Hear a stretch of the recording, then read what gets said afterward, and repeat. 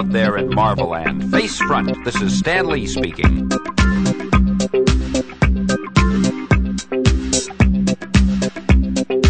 Hey, who made you a disc jockey, lady? Well, Jolly Jack Kirby.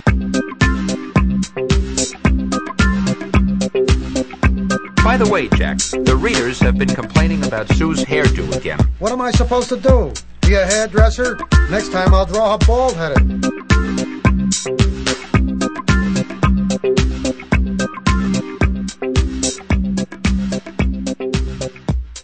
Hello and welcome to the Bullpen Bulletins podcast, a celebration of all things Marvel. I'm Vince B., and that dapper young man over there in the corner behind the ruby quartz visor is none other than... David Price. Yeah, my partner in crime, as they say on Around Comics. And for the second part of our Marvel Previews episode, we are joined by two guests. The first is Mr. Wednesday's Hall himself, Scott Cederland. I'm just trying to be the next David Price. You got to get up pretty early in the morning to do that. I'm up at 6 o'clock, earlier than that. Oh, so you have a chance then. Yeah, you do, because I don't get up for about another hour later. And Cool. In addition to Scott, we have a recurring character in the Bullpen Bulletins universe. It's Mr. Jefferson Workman. Tonight I'm wearing a gorilla's outfit. A crotchless gorilla outfit. Nice. It's awesome. And once again, for those of you taking score at home, we are using the Marvel Previews catalog, issue number 40, for books shipping in February 2007. And when we left off last episode, we made it to page 46, featuring Houston and Finch's Moon Knight, issue 8 in particular. Yes, issue 8, the second part of Midnight Sun, the second arc of this Red Hot series, according to the solicit. I liked last month's cover because it was the penciled artwork, and you saw the Punisher there.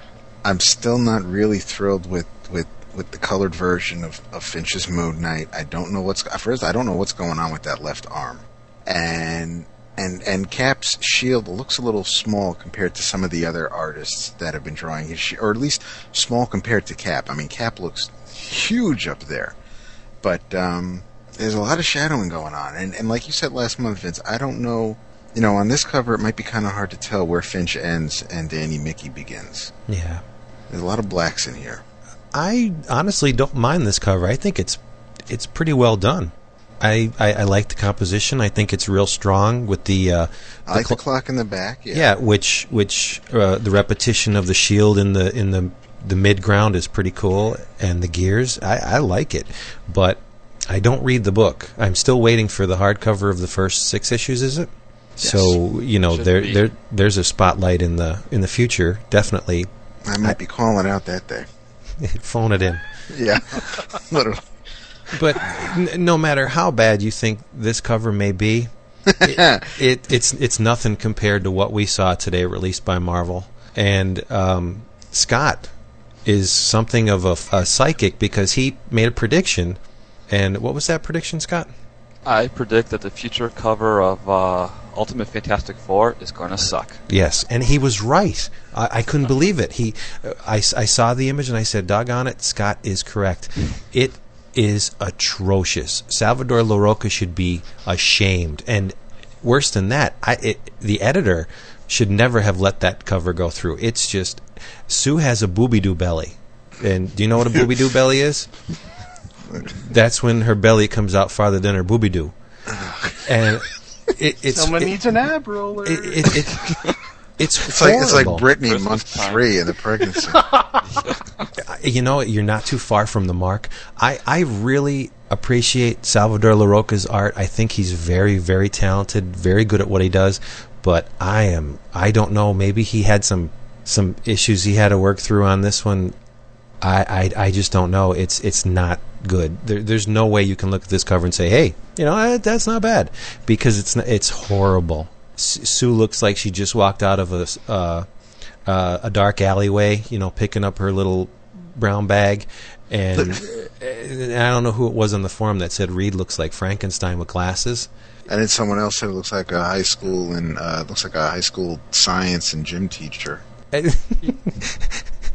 Now that I'm looking at this, doesn't this look like a cover to Extreme X-Men? Didn't he use that pose for Storm on some cover years ago? I don't know why, but suddenly it's looking very familiar. And for those who have read Extreme X-Men, the art on that was fantastic. I mean, on average, it was really exceptionally done, and it doesn't even look like the same artist. Maybe he's taking the Greg Land correspondence course, because I hate to rag on somebody, but you got to point out the faults as well as the successes, and that's definitely not a successful cover. Just proves the point. Someone can actually draw Sue Storm ugly. Yeah, I never thought it was possible. And you know what? Looking even the way she is, yeah, I'd still do her. But that's just me. Yes, I would do a comic character. How about, am I pathetic or what? Moving along. Remember, never borrow your copy of Who Framed Roger Rabbit. Oh, I love that movie. Of course you did. Yes. And another exception to the rule, Greg Horn has been doing some very good work lately. I have to give the man credit. That Ms. Marvel cover on for issue number 12, it's not that offensive. I'm not really thrilled with the face, but no, you're right. It's not offensive. I mean, there's actually no. The more I look at it, the aircraft carrier back there, I'm not really thrilled with the waves as they're crashing off the ship. I'm distracted by the foreground. And then look at her. There's an aircraft carrier in it. Yes, there is. There's two. No, those are the pontoons. But and what's up with the right leg? And then where it meets up with the thigh, and then the bottom of the unitard. Yeah, I think because her costume's cut pretty high, I think that's pretty much on the mark. I like it. I think it's a sexy cover, and that's pretty much the selling point for Ms. Marvel, right? The sexiness of the character. And I mean, she does have a long and varied history in the Marvel Universe, but let's be honest, that's what sells the book right there. And she's gonna catch gnats in her teeth if she keeps her mouth open. Yeah, really. She's like a biker. Yeah. But the colors they're not fantastic. It's no Maury Hollowell, but it's well done, I guess. She could be green, Vince. Yeah, which we'll get to. Neon green. Again, he didn't do a bad job on the She-Hulk cover for this month either. I don't know. Maybe I'm on the right medication, but I don't find Greg Horn as objectionable as I used to. He's been listening to you. I know. He sends me love letters. He's been turning out some nice designs lately. Right. That's a pretty neat composition.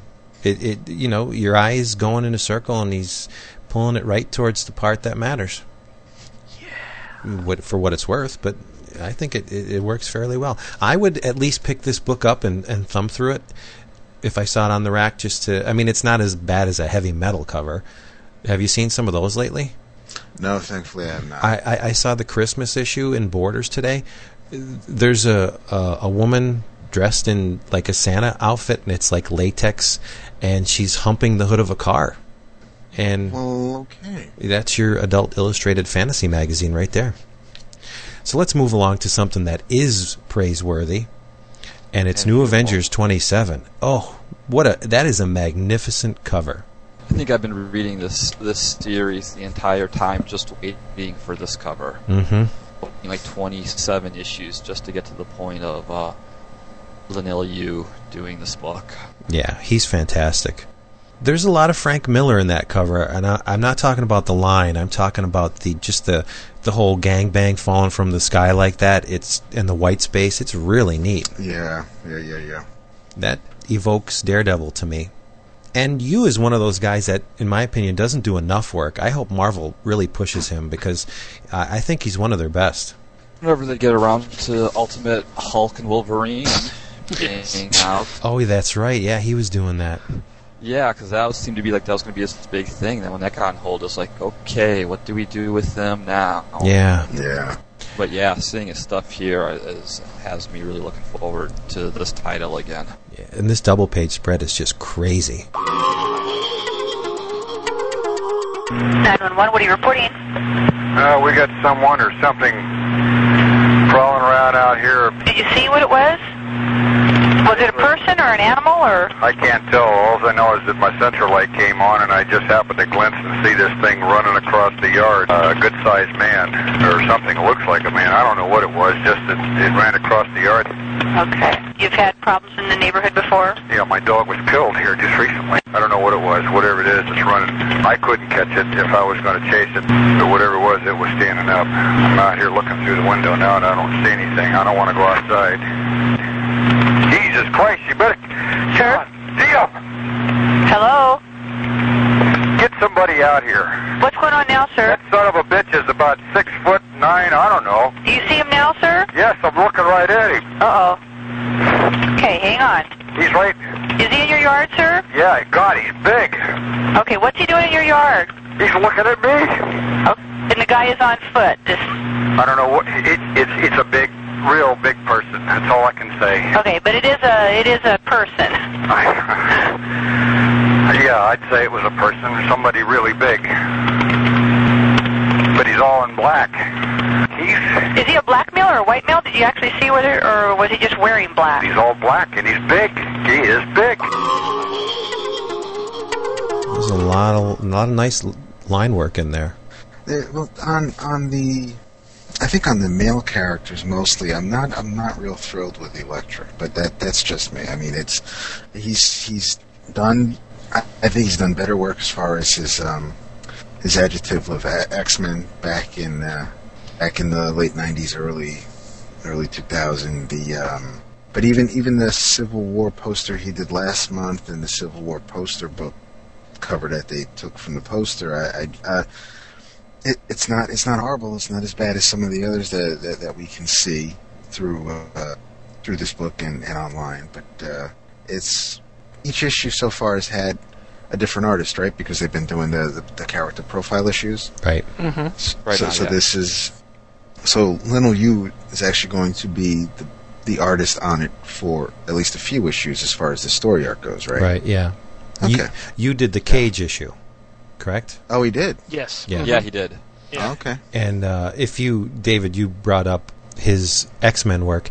If you look at the style that he was working with on X-Men 100, I think it was, the one where Kitty's outside the ship, that magnificent double-page space scene where she's, on the tether and she's outside, that is so much different than this. He's loosened up a lot, and I think his style really benefits from it.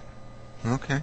It's I have a problem with real sleek and tight pencils. This is really nice. It's got a real lively flow to it, and it's got a nice loose style. Yeah, too. And it's not overworked at all. I don't think so, anyway. It'll be interesting to find out who's going to be inking him on this, because I don't think the guy who's been inking him, I think, was pretty much, at least a lot of his stuff at DC was a Wildstorm regular, so. Mm-hmm. I think Elektra looks Greek. Yeah, which she's supposed to. Yeah. Yeah, they got the skin tone pretty well. And Echo doesn't look like a woman. No, not at all. Oh, and let's not forget about the fourth page. That's really sharp. Look at the sushi flying in the air there. Yep, yeah, I was noticing that. That's just exploding there. I like that a lot. I'm really hoping that these pages are printed like this without text. I don't see how any kind of caption or text would enhance these at all. A Bendis book without word balloons? Yeah, I know. Stranger things have happened. Yeah. Probably went into the fetal position during the said month. And look at on the previous page, he doesn't even draw Elektra with pupils. That is so neat. She's all business. I like that a lot. Yeah, not till that last panel on the page here. Very nice. Moving on to New Universal number 3. I can't wait to get my hands on this first issue. I know, I'm dying to find out what everybody's talking about. I've heard, from what I'm gathering, there's been, Mr. LaRocca has, I guess, borrowed a page out of maybe Greg Land's book as far as reference material goes. Oh. I don't think he is quite as as slavish to it as Land is. Okay. I don't think in the first issue you can actually find, at least I hope you can, find actual photos and match them up. Honestly, the first time I read through New Universal #1, I maybe spotted one character that I said, oh, that must be so-and-so. A lot of it just sailed right past me the first time. I don't know what to think of his work on New Universal, because I've seen some pages that are amazingly detailed and really complex and well rendered, and then I've seen some, like the ones that they pointed out that he may have used reference for some of the characters in the book, that they just seem flat to me. It seems like he's investing a lot of time, like in this cover here. That must have taken him a very long time. Yeah. And it's a nice little drawing, but then those panels I saw of the characters, they just seemed kind of flat. So I guess I'll hold my judgment on the book until I actually read the damn thing. That would be good. Yeah. But I'm hoping. I was a big fan of the New Universe back in the day, and if you're at all familiar with Warren Ellis, you know that the man is going to put his little individual spin on it and make it something really special. So I can't see how you can lose with this book. I'm looking forward to it. And from what I've seen of the preview pages, Justice is back and Night Mask, although it seems the character has changed a little bit of gender over the years, but that's okay. Yeah. I'm just waiting to see how he works Kicker's ink into this. I hope he doesn't. All right, we should at least recognize Onslaught Reborn #4. There seems to be a substantial amount of interest in this title, from what I can gather online. The message boards they're not aflame with banter, but there is some interest because the man still has his fans. Yes, he does. Yes, he does. And I mean, even if it takes 10 years for someone to be interested in this world again, then so be it. You know, Liefeld's having fun with it. Loeb is helping out his friend, and the proceeds from it help go to a worthy cause with the Sam Loeb Foundation. So, you know, if people remember Heroes Reborn from 10 years ago, or even just remember Liefeld's artwork from the 90s, and they're just, you know, they just wanted. I don't know if anybody's walking into the comic shop going, wow, this looks like a book that I bought way back when. Let me see, you know, if it's that same artist or what the story's like. Like I said, I don't know if you know where it lands on the Diamond sales charts, but people are buying it. Even if you buy it and throw it away, at least the money's going to a good cause. There you go. Yeah, they said a substantial amount of the proceeds. So yeah. That's, I think more than half. That's good. At least half. It's a good cause. Buy it, bitch about it, but at least, you know, buy it. At least you bought it. Yeah. To me, that gives you the right to bitch about it, because at least you bought it. You spent your money on it, so I mean, you kind of earned your right to critique it right there. Yeah. I might enjoy this book being drawn by Liefeld than I would the book on the facing page. Yeah. I'm not pleased. But it's such a drastic change. When you start off with Ariel Olivetti and then you jump into Mike Deodato, there's a world of difference between the two. He's only on for this issue. I really hope he is. I didn't look at the solicitation for March, so I don't know what's scheduled for issue 5. The solicitation is Olivetti is back. Good. All right. So he just needed the month off, but yeah. I mean, you had Deodato taking over for Gary Frank with Squadron Supreme. Then he's on the Thunderbolts. Now he's doing this issue, and it's just like, do you not have a bullpen? Do you not have someone else that you could give a comic book to and say, hey, you know, John Severin, he's doing a few pages in Iron Fist. You can't let him knock out 22 pages. Oh, can you Punisher War Journal? Can you imagine I think I just wet myself. I would love it. I'd buy 3 issues. I would. I'd buy so many issues of it just to hope that, you know, he'd be the permanent fill-in artist and Olivetti has to back out. Has anyone read the Desperados series that John Sever did for Image?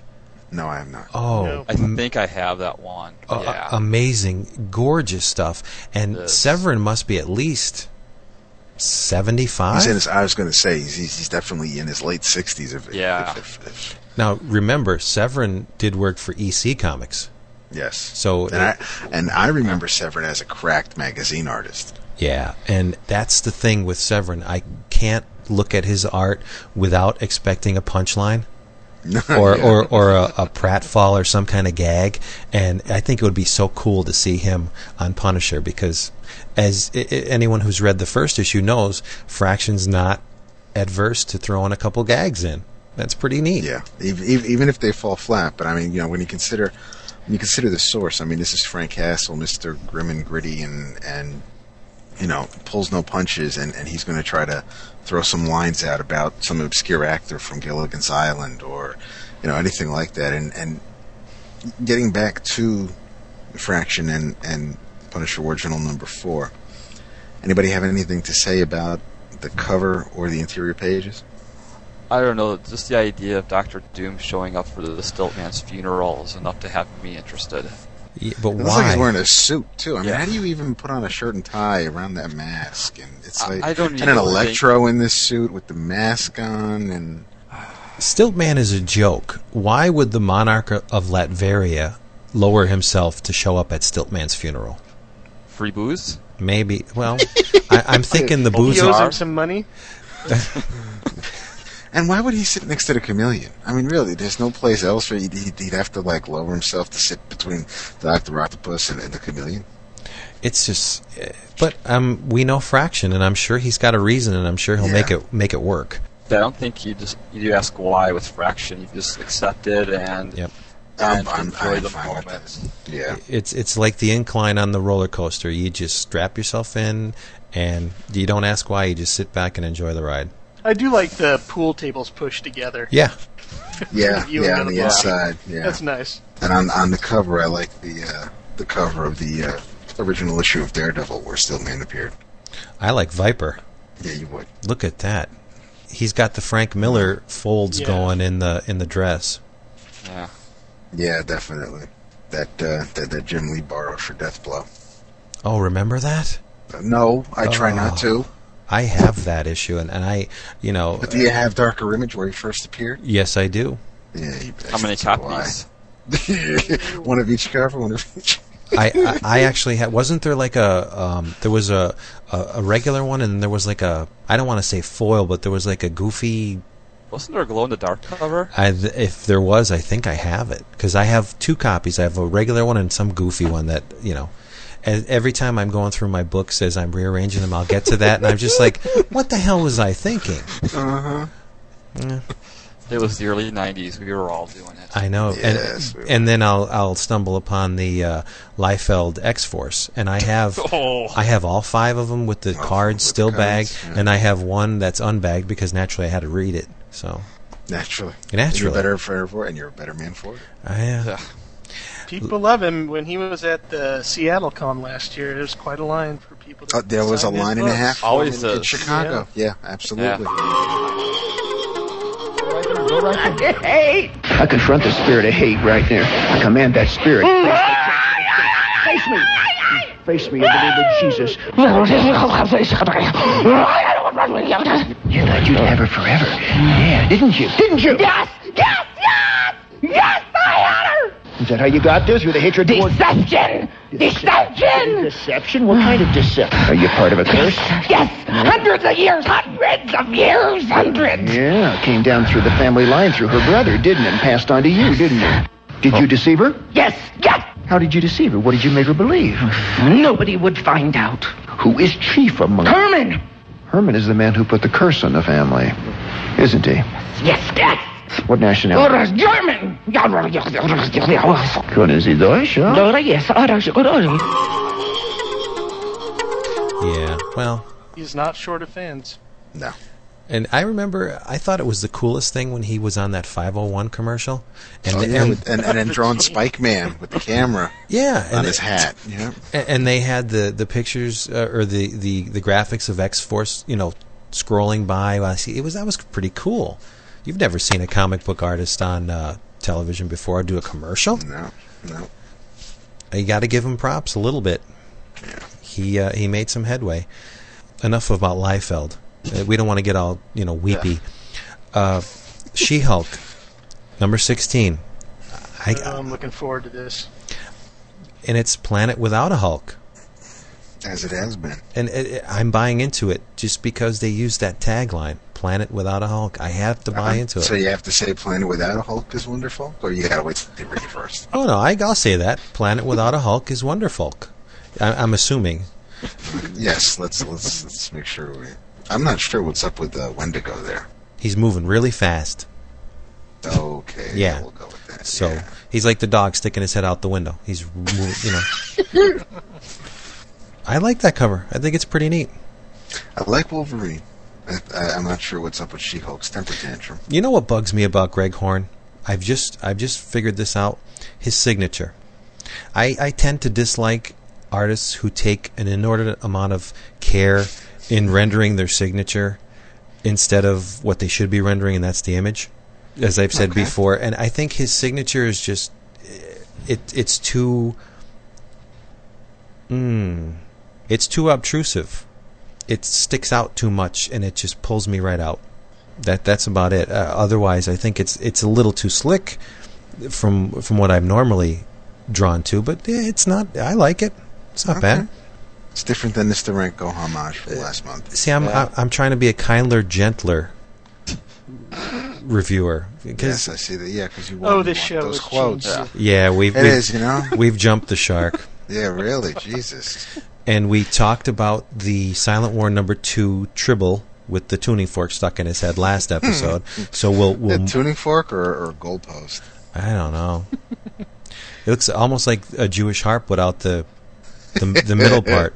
It looks like what marching bands have to hold their music. There you go. Very nice. Yep. Well, then we can move on to the great Paul Galassi cover. Oh, good Lord. Oh, those arms. What happened on that cover? The same thing that happened last cover for Squadron Supreme. It's a case of how far the mighty have fallen. And I think I'll be getting it because Guggenheim is writing it, and I have been wanting to see the showdown between Hyperion and Nighthawk. I'm not sure why the hell it has to take place overseas or in the middle of some third world country or some war-torn country, but visually it's not extremely appealing to me, which is a shame because it's Paul Galassi. Yeah, and the guy has done some incredible work in the past. I can't fault him. This is not enough to taint the greatness of his past work. Oh no, by no means. It's not in league. I mean, with what he's done. they even reference some of his greater work when they mention his name in the solicit. Yeah, his Master of Kung Fu was exactly that. It was masterful, and it just, I don't want to say it saddens me, but because I being someone outside of the industry, I don't know the details. There could be 1,000,001 different things causing him to, and maybe he feels it's okay. Maybe he likes it. So who am I to say? It's just not. It's not doing it for me. How old is he? Does anyone know? He must be at least 60. But then again, I don't know. The faceless. No, I think he was like 18 when he was doing Shang-Chi. Oh, was he really? Yeah, he was real young. Okay, so yeah, I was gonna let's give him the benefit of the doubt. We'll say 50. That sounds right. I think I saw him earlier this year at the Motor City show. Yeah, he didn't look that old. And Saber and Six from Sirius, just incredible work. Oh yeah. God bless you, Paul Galassi. Damn, Skippy. Yeah. Wherever you are. Wherever you are. Wherever you are. Drawing that next issue of Squadron Supreme Hyperion versus Nighthawk. But since it's been a while since we had some really nice looking covers, I really like this Jack Flag jumping off on this Thunderbolts cover. I'm with you on that one. Yeah, it's nice. That's a magnificent cover. I mean, I could even do without the Venom in the background, but I really like Jack Flag there. And it's not as slick as Ariel Olivetti's other stuff. But that's not Ariel Olivetti.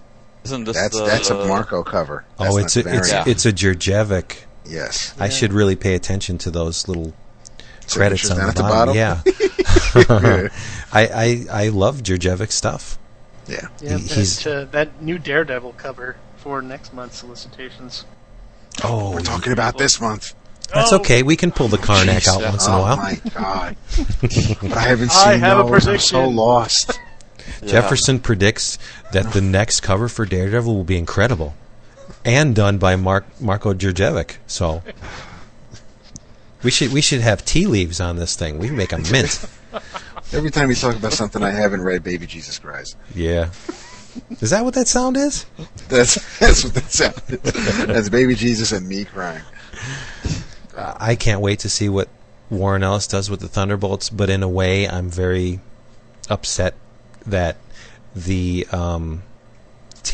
previous team has been pushed to the sideline, so to speak, and only put on the miniseries to the right. Thunderbolts present Zemo, Born Bitter. I think Nicieza and Grummett have done career best work on this on Thunderbolts the past couple issues. Just amazing stuff, incredibly complex for basically a group of reformed villains. Since issue 100, they've just been. It seems like everything finally clicked for them. Yeah, you're right. Even working in the all the crossover stuff, they've had to work in on it.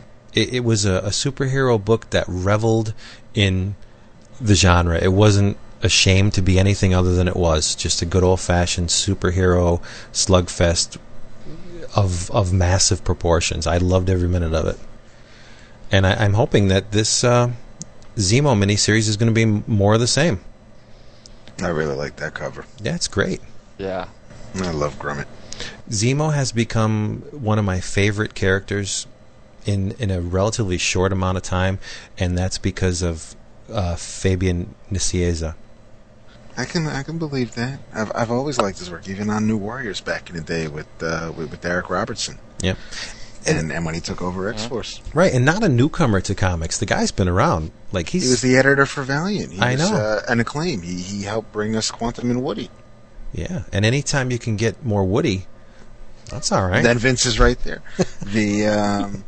I always associate Grummett with his anchor Al Vey. Did Vey follow him over to the Thunderbolts? No, it's been Gary Erkson who's been doing Okay. Thunderbolt stuff. Okay. Since the Avengers Thunderbolts miniseries. Okay. And Grummett's another one of those guys that just has a knack for drawing beautiful, sexy women. Yes, indeed. Especially from the Titans hunt, man. Yeah. Do you remember Knockout in the pages of Superboy? I do. They named her really well because he knocked that one out of the ballpark. Just beautiful stuff. Moving right along. Turning page 64. Now Vince, and I was so pleased to see this yesterday morning when I checked the site. You've been posting some news, and one of the items was was something relating to Miss Tamora Pierce. Yeah, her work has inspired a 12-year-old girl to create some fiction of her own. So the woman does have her fans, and I guess her novels are pretty popular. I've never read them. I'm sure my girls will.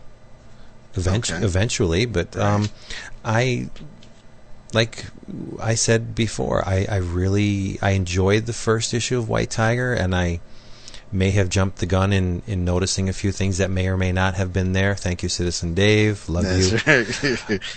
But I will reserve judgment until I read number 2 tomorrow. It always it surprises me the past couple of months that White Tiger seems to have the most writing when it comes to solicits and previews. Yeah. Well, there's a couple are just like three sentences, but these 2 paragraphs. Right.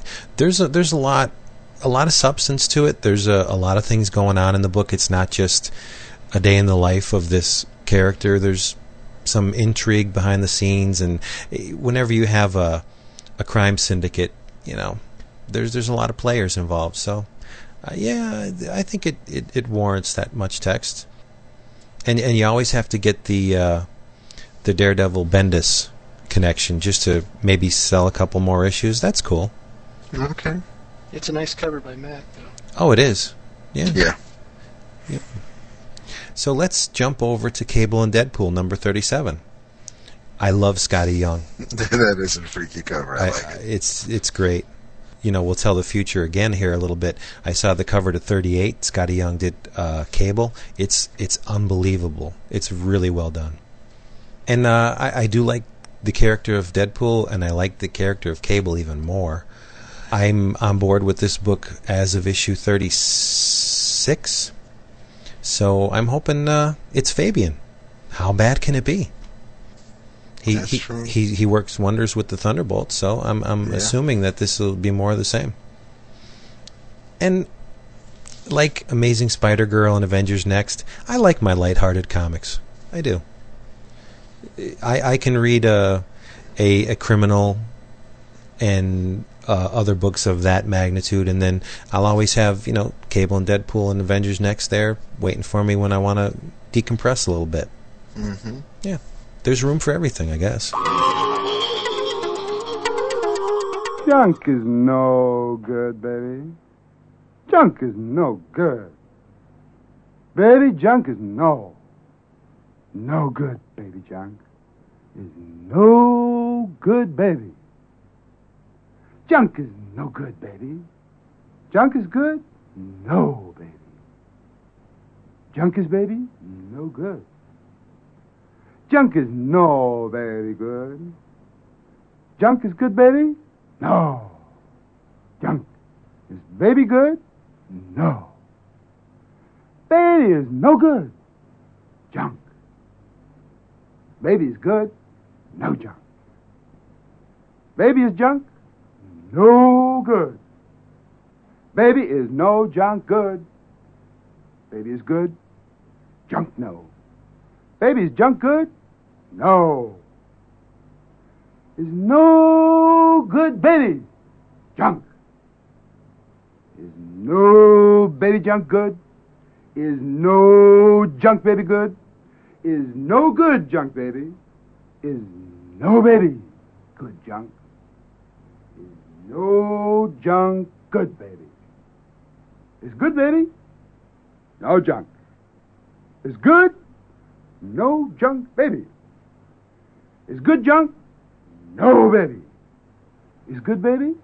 Junk no. Is good no baby junk? Is good junk baby? No. No good baby is junk. No good is baby junk. No good junk is baby. No good baby junk is. No good is junk baby. No good junk baby is. Exiles 91. Dun dun dun. Chris Claremont. I don't know. But it's your boy Paul. Yeah. Well, as huge as Sabretooth looks, Psylocke looks a little shortchanged in the up there. She's taut. Oh, I don't want to see her with... No, not Psylocke. Remember, that's Betsy Braddock. Yes, it is, and Betsy wasn't so quaint up there. No, and I wish she would put a little bit more on. We don't need another scantily clad ninja. True. This is Claremont's chance to maybe do something substantial with the character, I'm hoping. But if the comics industry demands what it does demand, I don't think chances of that are too great, but we can always hope. I told you what my mother-in-law says about hope, right? No. Hope in one hand, shit in the other, see which one gets filled up first. Your mother-in-law's a very wise woman. Yes, she is. She gave birth to my wife. She can't be that bad at all. What happens when you clap? Hey, you don't open shit all over the place. All right, let's jump on over to. Anybody have anything to say about New Excalibur? Well, I was just going to mention something about Paul Pelletier. It looks like he's maybe taking over the chores for Fantastic Four. Oh, get out! Yeah, he was solicited. That. He was solicited for the new issue. Oh, that would be incredible. Oh, I really hope your powers of perception are online with this one. I love Paul Pelletier's work. Is that how you pronounce it? Pelletier? It sounds French. I don't know. That's what it looks like. Add an accent. His negation for CrossGen is one of my all-time favorite series. I love his style. The man is just drips sexiness. Well, his art. I don't know about the man. Yes, well. But can you imagine Sue Storm by Paul? The mind boggles. Yeah, no, you're right. And right. He could. I bet you his thing would be every bit as solid as the best representations of the. You know what they should do? Here's a deal. Paul Pelletier on pencils and Joe Sinnott on inks. Wow. Ooh, Yeah, that's nice. there you go. Nice. We need Joe back. Top 5 inkers of all time. We need that man back in the Marvel Universe. I say we need Mr. Joseph Rubinstein as well. Oh yeah, Rubinstein, excellent choice. Yes. Classic inkers. Yeah. David has a fondness for inkers. Did you notice that? I hide it well, don't I? Yeah. Yeah. I try not to let it show. Let's shimmy on over to New X-Men 35, a book that I said shimmy. I joined the party a little late. I had some catching up to do, and I'm really glad that I did. It's one of my favorite books. It's a pretty neat cover from Paco. Yeah. X-23 is looking incredibly sexy for a girl her age. You know, those kids, they got to experiment.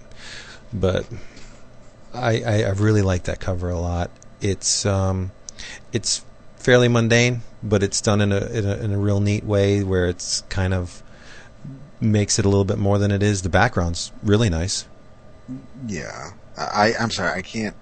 I noticed who did the cover for the comic solicited on page 66. It's a Salvador cover. Oh boy. What the fuck is up with Juggernaut back there? He's a Juggernaut, bitch. Jugs, getting some jugs. Yeah, I don't know. And is that Dazzler over there behind Mystique's right shoulder?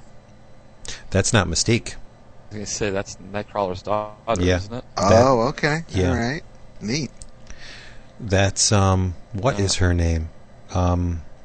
It's another thing like they didn't even tell you in the solicit. Something like Darkness, or no, it's, not Shadow. Screw She it. was in... That Dazzler looks... Exiles for so long. Yeah, Oh, I was know. she? Yeah. Yeah. Then Vince reads it, jeez. I know. Yeah, well, we'll just cut this part out. Not all of it. So that Dazzler looks like Annette Bening or somebody. I just... Yeah, that's a good doesn't call. look like, she doesn't look like no disco queen to me. Annette Bening's old enough to have been a disco queen. yeah. Yes, she is. Absolutely is. Artists do need reference, but when it becomes obvious, when the nature of the reference becomes obvious, then that's where you run into problems. Yes. And I would think that Salvador is a strong enough artist where he would know. His work in the past is superb. Why does he need to rely on reference so much? Maybe let's just look at the volume of work he's done in this previews alone. The covers, New Universal. I mean, he may be feeling the pressure. I don't know. Okay.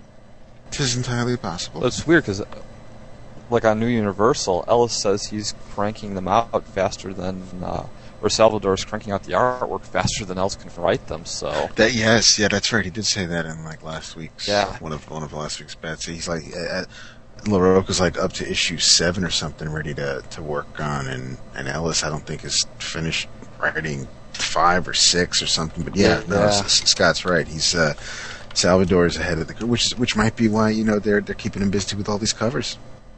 Yeah, but is that a good thing? I mean, yeah, we're used to artists being late, and in this case, it's you're actually it's the opposite, but maybe that's not exactly a good thing, and it's Nocturne. Can't they get some other guys to do some covers? Yeah. I mean, instead of every book looks alike because they've got the same artist doing the covers on them. Yeah, and it's not a good look. I'll be honest, it's not. No.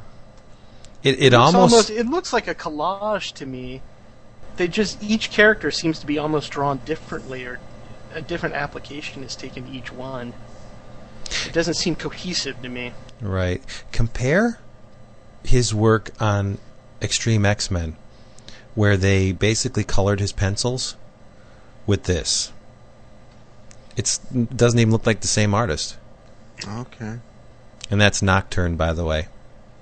There you go. Yeah. Yeah, it's the... Comes through. Yep. Is that encyclopedia?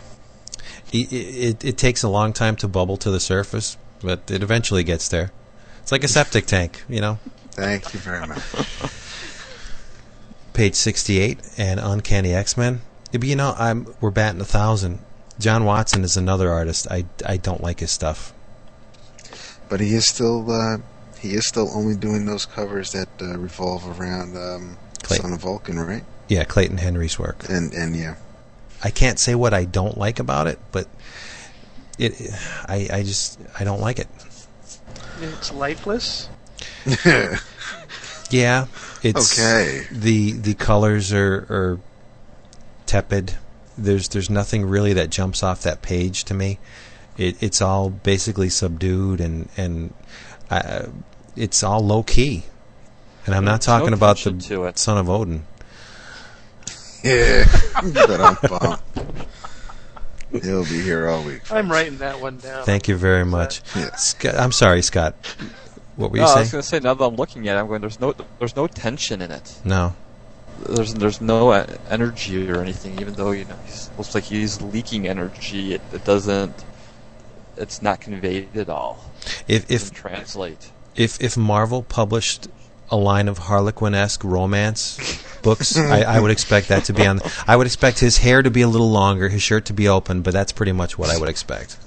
Sorry. You may have just given him a new idea. Yeah. But on the positive side, I like where Ed Brubaker's taking Uncanny. It's fun. You seem to be going against the grain there.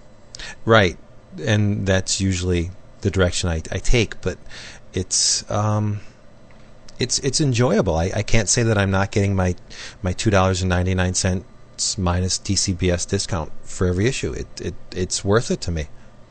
Okay. Yeah. When it comes to X-Men, I always like the more misfit teams. Mm-hmm. This one, I think, qualifies. Anything that actually has Havoc and Polaris as part of it usually is enough to get me interested. And in the same vein, Mike Carey's team is exceptionally a misfit team. In X-Men. Oh, you don't like it? In X-Men? Yeah. I actually haven't. I've only read a couple of issues. The rotating artists on that have kind of kept me away from it so far. Oh, pick it up. It's awesome. It is so good. Carey's making Rogue into a very, very well-developed character. I mean, what has Rogue been in the past? You know, she's been I can't get close to you because of my powers, I'm just going to push everybody away type character, and woe is me. But she's a leader in this book, which is real. I never expected Rogue to be a good leader, but she assembled the team, and I won't give anything away, but they kicked ass.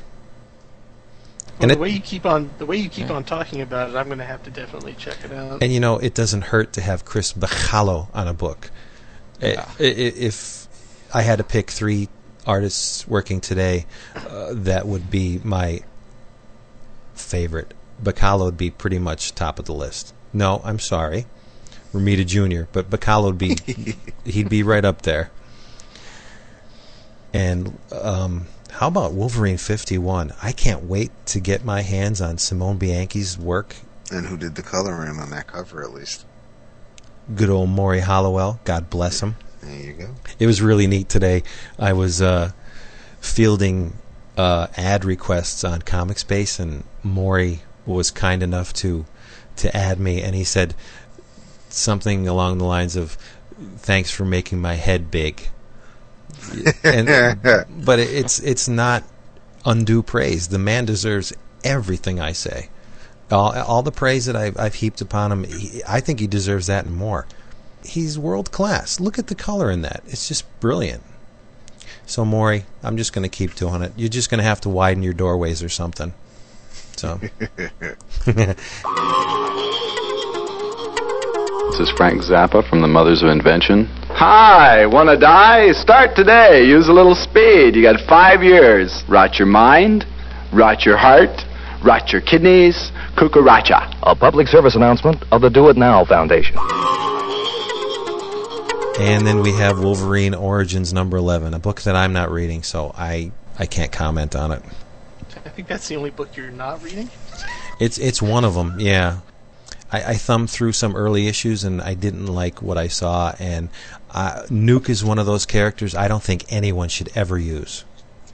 No, I agree with you there. I mean, I haven't read the issues yet. I'm missing a couple to make the storyline complete, but I was a little taken aback when I saw the character, especially that Hitch cover where he's beating the crap out of Wolverine on the cover. I think of the second issue. Yeah. I don't know. Is it just me, or I think Steve Dillon is miscast? Oh, I agree. As an artist for this book. Yeah, I've seen read the first couple of issues, and Dillon needs the right book, the right story to be at. Well, there you go. Then if Severin's not available, instead of Diodato, let Dillon work with Fraction on an issue of Punisher War Journal. He's done the character before. I liked him on the Punisher Marvel Knights series with Enos. Yeah. And, oh my God, yeah. And because it's in the same vein as Preacher, more or less. I've come to associate Steve Dillon with Preacher. A Vertigo, gritty, true-to-life types. Well, as much as Preacher could be true to life. But he's in my eyes, he's an independent artist. He's works on books that they don't fit within that Marvel Universe niche. I agree. And the whole torture thing early in the run, I just didn't do anything. Yeah, I thought it was excessive.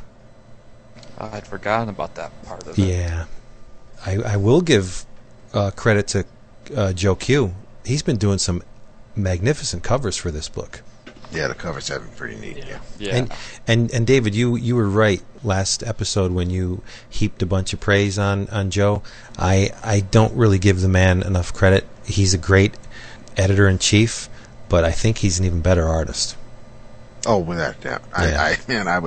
I love his work. I always thought he was flipping through the not even flipping through, just taking my time with the first Daredevil hardcover. I mean, it's so obvious that it's Quesada artwork, but the fact that it's Daredevil, so it looks like there's definite influences from Wally Wood, and there's some slight. I see Mazzucchelli in these pages, and it's a great amalgamation of past Daredevil artists, just great artists in general, and you know, Quesada is great in his own right, and when he's inked by Palmiotti, everything just looks amazing. And when they were doing Ash and they were doing Ninjak and you know, anything that they were doing, I mean, the covers for anything that Valiant had, I thought their Bloodshot was pretty neat, because I wasn't as great as Barry Windsor Smith is. I wasn't real thrilled with his Bloodshot, but he looked a little bloated at times. But their Exo Manowar covers, he did. But I mean, it's just everything they do is phenomenal. It is, man. You know, hey, you never know with all those nanites. You never know what's going around in your system. Joe Q is one of the greats. Yeah, and he's lightened up on the his use of blacks from the X Factor days, because that was almost Mignola-esque back then, where he would throw those heavy frickin' blacks in there. He's doing a lot of line work now, and as you can tell from this cover, he's got a very nice line. Actually, I can't comment on everything he's done, because I've only seen a couple of pages from Daredevil Father, and I'm not sure what is going on some of those pages. Yeah, I opted out of that series. I'm just going to pick up the collected edition. Yeah, so am I. Too much delays. Oh, yeah. Yeah. But I will buy it and read it, because it's Daredevil and it's Joe, and why not? Why not? Why not? Can I ask a question? It's like way off subject. You can ask. You mentioned his name. What is David Mazzucchelli doing these days? Not enough. I don't think he's doing the rubber blanket anymore. Which that's what I was thinking. If you can get your, I haven't seen any of that in a long time. Yeah, if you can get your hands on those, they're gorgeous, oversized and just chock full of, and good stuff. Yeah, he's an artist's artist. He really is. Which is, it's like a graphic designer by trade or a fine artist. He's not. We're all artists when you think about it, because whenever your brain is processing information, you're actually drawing in your head.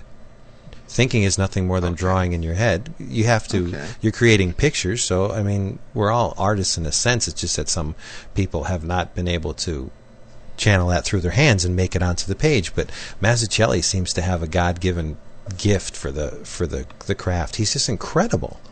Yes. In year one, there's not a bad panel in that run. True. Very, very true. Very. That was great stuff, man. Oh man. He must have pored over Alex Toth's work, because I see the same confidence in the placement of blacks that Toth had. Yeah. Yeah. Anybody want to talk about X Factor 16? Oh, I read 13 the other day, man. I love that. Oh, what a! I don't even know what to say without giving it away. Peter David, another one of those guys that can do no wrong. Even true. I say the man doesn't get enough credit, I think, sometimes. No, he definitely does not. I think when all's said and done, he will be ranked among the best of the best, and rightly so. The guy has, like I said, I don't think he's ever produced a comic where I sat back after reading it and just said, man, that's sucked. Peter David just doesn't suck. He could take a concept like Spidey 2099 and make it work. His initial run of X Factor is brilliant stuff, and when you consider it was basically third tier X-Men wannabes. Strong Guy? What do you do with Strong Guy? You know? But he seems to make it work. I don't know how he does it. He's just... and then when you take into account the novels he writes, and he must be at the keyboard, 12 hours a day. Yeah. He's a force to be reckoned with. Yeah. He's a writer of stuff. Yep.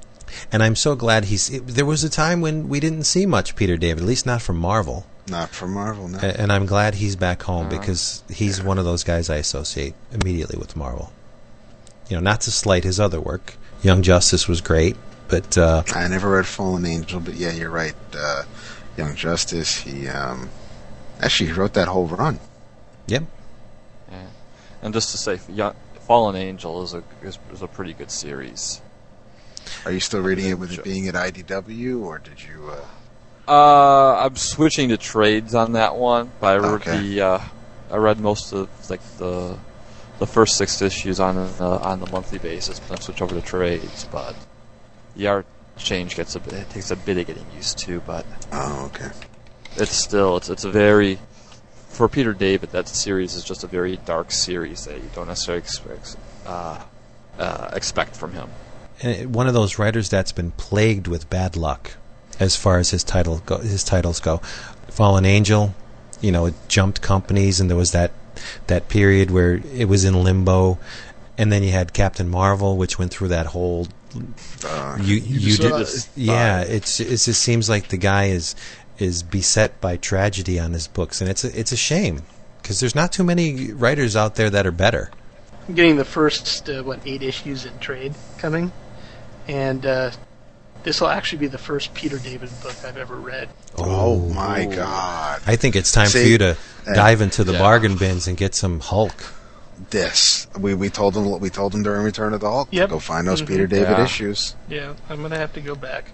His Peter David's Hulk is That's required reading, I think. I was gonna say wonderful. No, you weren't. God damn it! Actually, there's a Peter David miniseries that I really enjoyed was Saxon Violins. Oh yeah. Even with the George Perez art, Vince. There are some things you sacrifice for good storytelling. Nicely done. Save. Jella boom. Boom, yeah. I understand boom. Bada boom. Big. Big. Yeah, big bada boom. Big. Bada big boom. Big. Yeah. Boom. Yeah, big bada boom. Bada boom. Big boom. Big bada boom. Oh, hey guys. I got a split. I got to take the Browns to the Super Bowl. Oh, good lord. Man. Taco Bell again? Better you than me, buddy. Well, But thanks a lot, guys. Yeah, as always, what a pleasure to have you on. Feels like you've been on for weeks. Yeah. Yeah, it's dragging. Oh, I love it. I love it. Oh, yeah. Thank you, Jefferson. Okay, have anytime, a great boys. night, buddy. We'll see you. Good night, Goodbye. Jefferson. Well, look what we have. We're joined by another forumite. Everybody knows this guy. If you don't, where the hell have you been? It's Chris Chavez, Mr. Equinox. Hi, Chris. Hey guys, how you doing? Doing pretty well. We are currently on page 72, X-Men 196, featuring an unbelievable cover by Humberto Ramos. Now, for a minute there, I thought you were going to say an unbelievable rack on Mystique, but You know me well. Look at the expression in her face and her body language. This guy is unstoppable. Yep. Sorry, Derek. That is a magnificent cover. Well, that's right. Derek still has, in his defense, Cable's got some pretty big feet. He has a lot of weight to support. Okay. Yeah, there you go. The menace in Cable's eyes, the aloofness of Rogue. The Speedos of Iceman. Yeah, I don't. Why are they black? I don't know, because I think inside the pages even there, he's all iced up like he normally is. I don't know what's the deal with that. So you can tell he's actually wearing something and not naked? Yeah, naked beneath my clothes. Yeah, really. Yeah. You know what I always wondered about Mr. Drake is if he can turn his body to ice, why is he not transparent? Why don't you see the internal organs? I don't know. Yeah, good question. Maybe it's a consistent, whole body, outer and inner type of thing. I guess kind of the same thing as what Sue Storm. If the exterior is invisible, would you just see the interior? Oh, glad you should mention that. In Peter David's 1602 Fantastic Four, Sue's pregnant, and you actually see the fetus floating in what you assume to be floating in her belly. It is the coolest thing. That's another book. If you're not reading it, pick that up. Excellent title. Again, by Peter David. Issue? Was in, as of the second issue, yeah. Huh. Yeah, really neat. I just can't get enough of this cover. I would really hope that they decide to make that a poster. That'd be neat. Yeah, that'd be good. That would be good. I see the touch of the Bachalo, Yep. whatever you want to call it. Well, he is filling in for 2 issues, so it's Yeah. it's good to keep it in the same territory. But man, is Mystique sexy as hell. You ain't lying there. No. And all proceeds to the Get Derek to Love Humberto Ramos Fund can be sent to Comic Book Noise. help a friend out here. Yeah, We're gonna hold a telethon. We should. For him. Yes, yeah. We'll start a sticky thread. Actually, there was Derek was kind enough to talk about his time on episode 12, on the latest episode of Comic Book Noise, I believe, episode 67. And he said Vince can drop some knowledge. Yeah. Totally bamboozled him, didn't I? You did, man. I don't really... you got to distance yourself a little bit from this, just in case somebody has negative things to say, so you're always on your guard. I listened to what he had to say, and man, I don't know. I got to thank him. That was very nice. And, he gave David and I praise, which is awesome. I have nothing to say to the man but thanks. Yeah. That was really nice of him to do. I love the fact that he always when I see Vince on the forum, it's always like boobies or some immature comment or something like that. Because it is. It is, but it's like that but I could talk. I'm listening to the man, and I'm like, I thought I could just kind of breeze through this podcast, and I'm like, oh damn, I'm like, he knows his shit. Yeah, and I got to return the favor. Derek's top notch. If you don't listen to Comic Book Noise and the other 17.2 billion podcasts that he works on, you really should. That was yeah. Just thank you, Derek. Don't sign that check until I make the deposit. Okay. That's right. Let's move on over to X-Men First Class number 6. Who's reading this? Anybody here? I hear the sound all of crickets. shot at once. Yeah, really. Yeah. There's that tumbleweed again. Magnificent covers by Jurjevic again, but the interiors, sorry, Roger. I'm not sure how I'm feeling about this cover, but yes, what I've seen of the when I see little thumbnails of the preview pages, those didn't look too bad. But then Vince said, no, you might want to blow those up. And then I got to see some of the chinks in the armor. It's almost like Roger Cruz is moving towards the Scott Kolins way of rendering, where he's just there's not enough. Well, I'm not talking about Kolins here, but in the spirit of Kolins, he there's not enough black. It's mostly line, and it's almost weightless. Well, who's inking him on it, or is he doing all of it himself?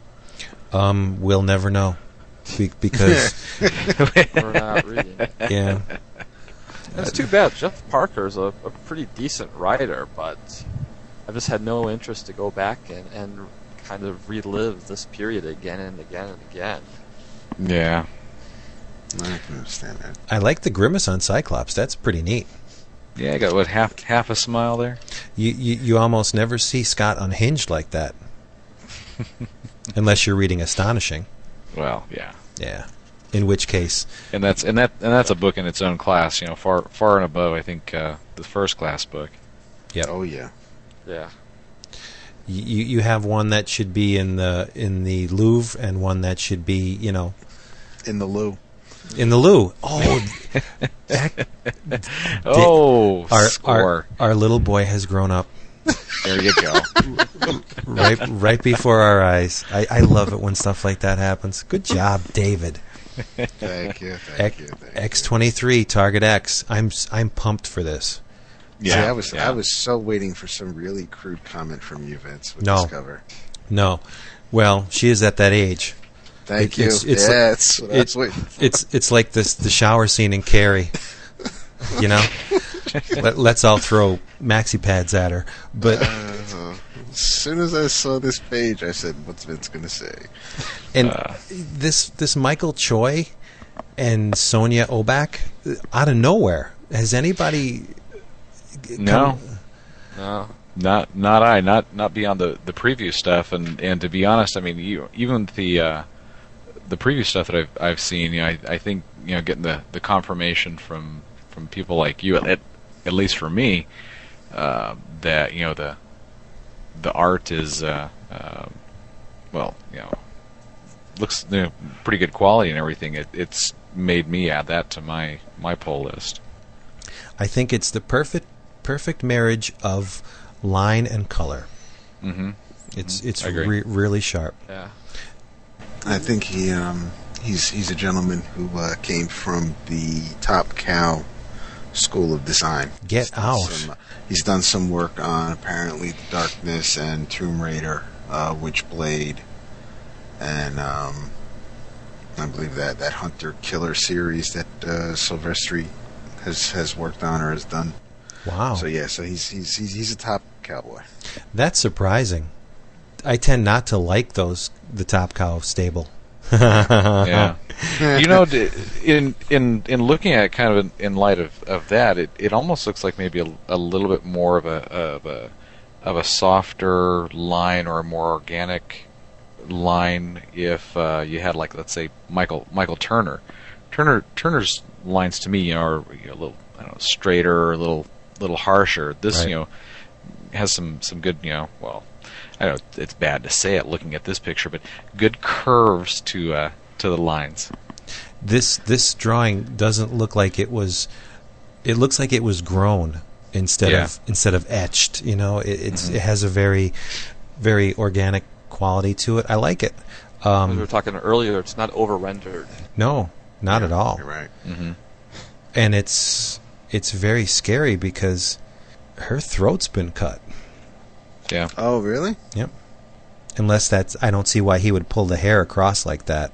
That looks like her throat, because there's a faint little highlight on the flap of skin that would protrude beyond the bottom of the cut. See where it is, right? Well, you can't see what, because you can't see what I'm pointing to, but you know that little light area. Yeah, it looks like she's been slashed. Yeah. Because otherwise, where would all that blood be? Well, maybe she went berserk. Maybe she's in need of a maxi pad. I don't know. There you go. You're evil. Speaking of evil, Hellstorm. Yeah, Arthur sued him again. Yeah. He's got a corner on the creepy market. Yeah. And thought he planned enough where he made the demon's head on the pitchfork actually looking. Yeah, that's really cool. And from a personal standpoint, I really have to say I thumbs up for the title for this this mini. Equinox Part 5. Hey, what can you ask? What more could you ask for? There you go. That's for you.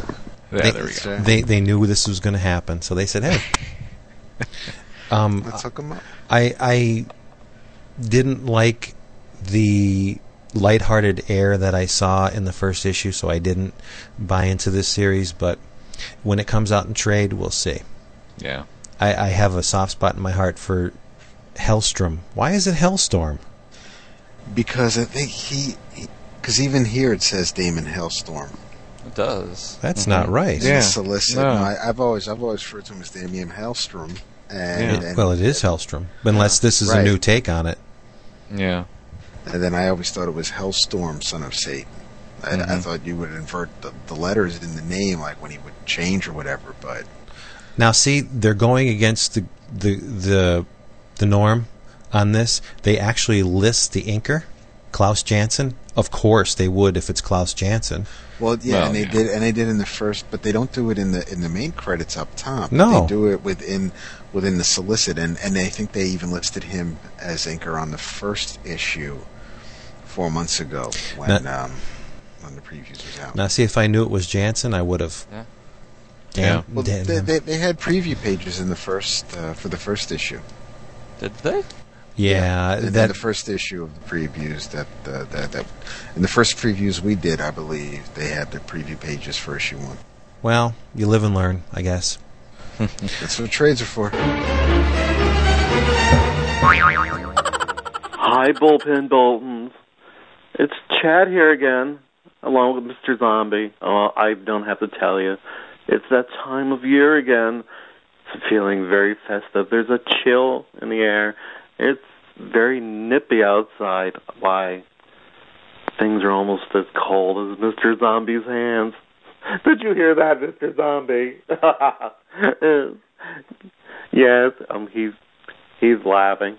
Well, we thought that, because it's that time of year, we'd sing a little song, something with a holiday feel to it, and you'll never guess. We were shopping down at the IKEA store, and who should we run into but Miss Yoko Ono? Yes, Mrs. John Lennon. It's unbelievable. And so he said, someone's telling me that we should do this. See, she should help us sing this old song. So we've invited her back here to the house, and she's going to help us sing. Yes, Yoko, come here. Yes. Yes, we're going to sing a little song. Here. Say hello to everyone. Here.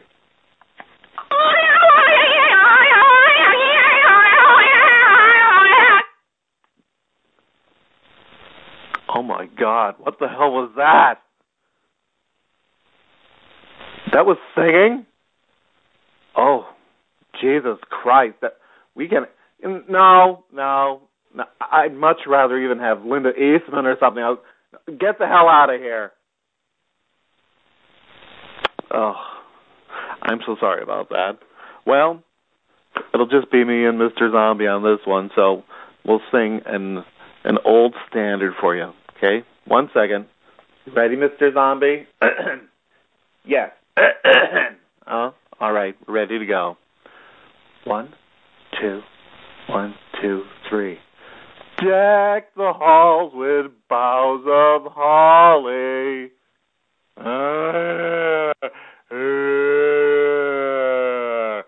'Tis the season to be jolly.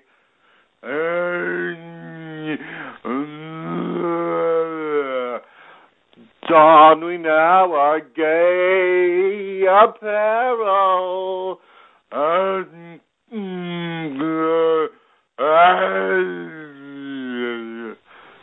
Sing the ancient Yuletime carol.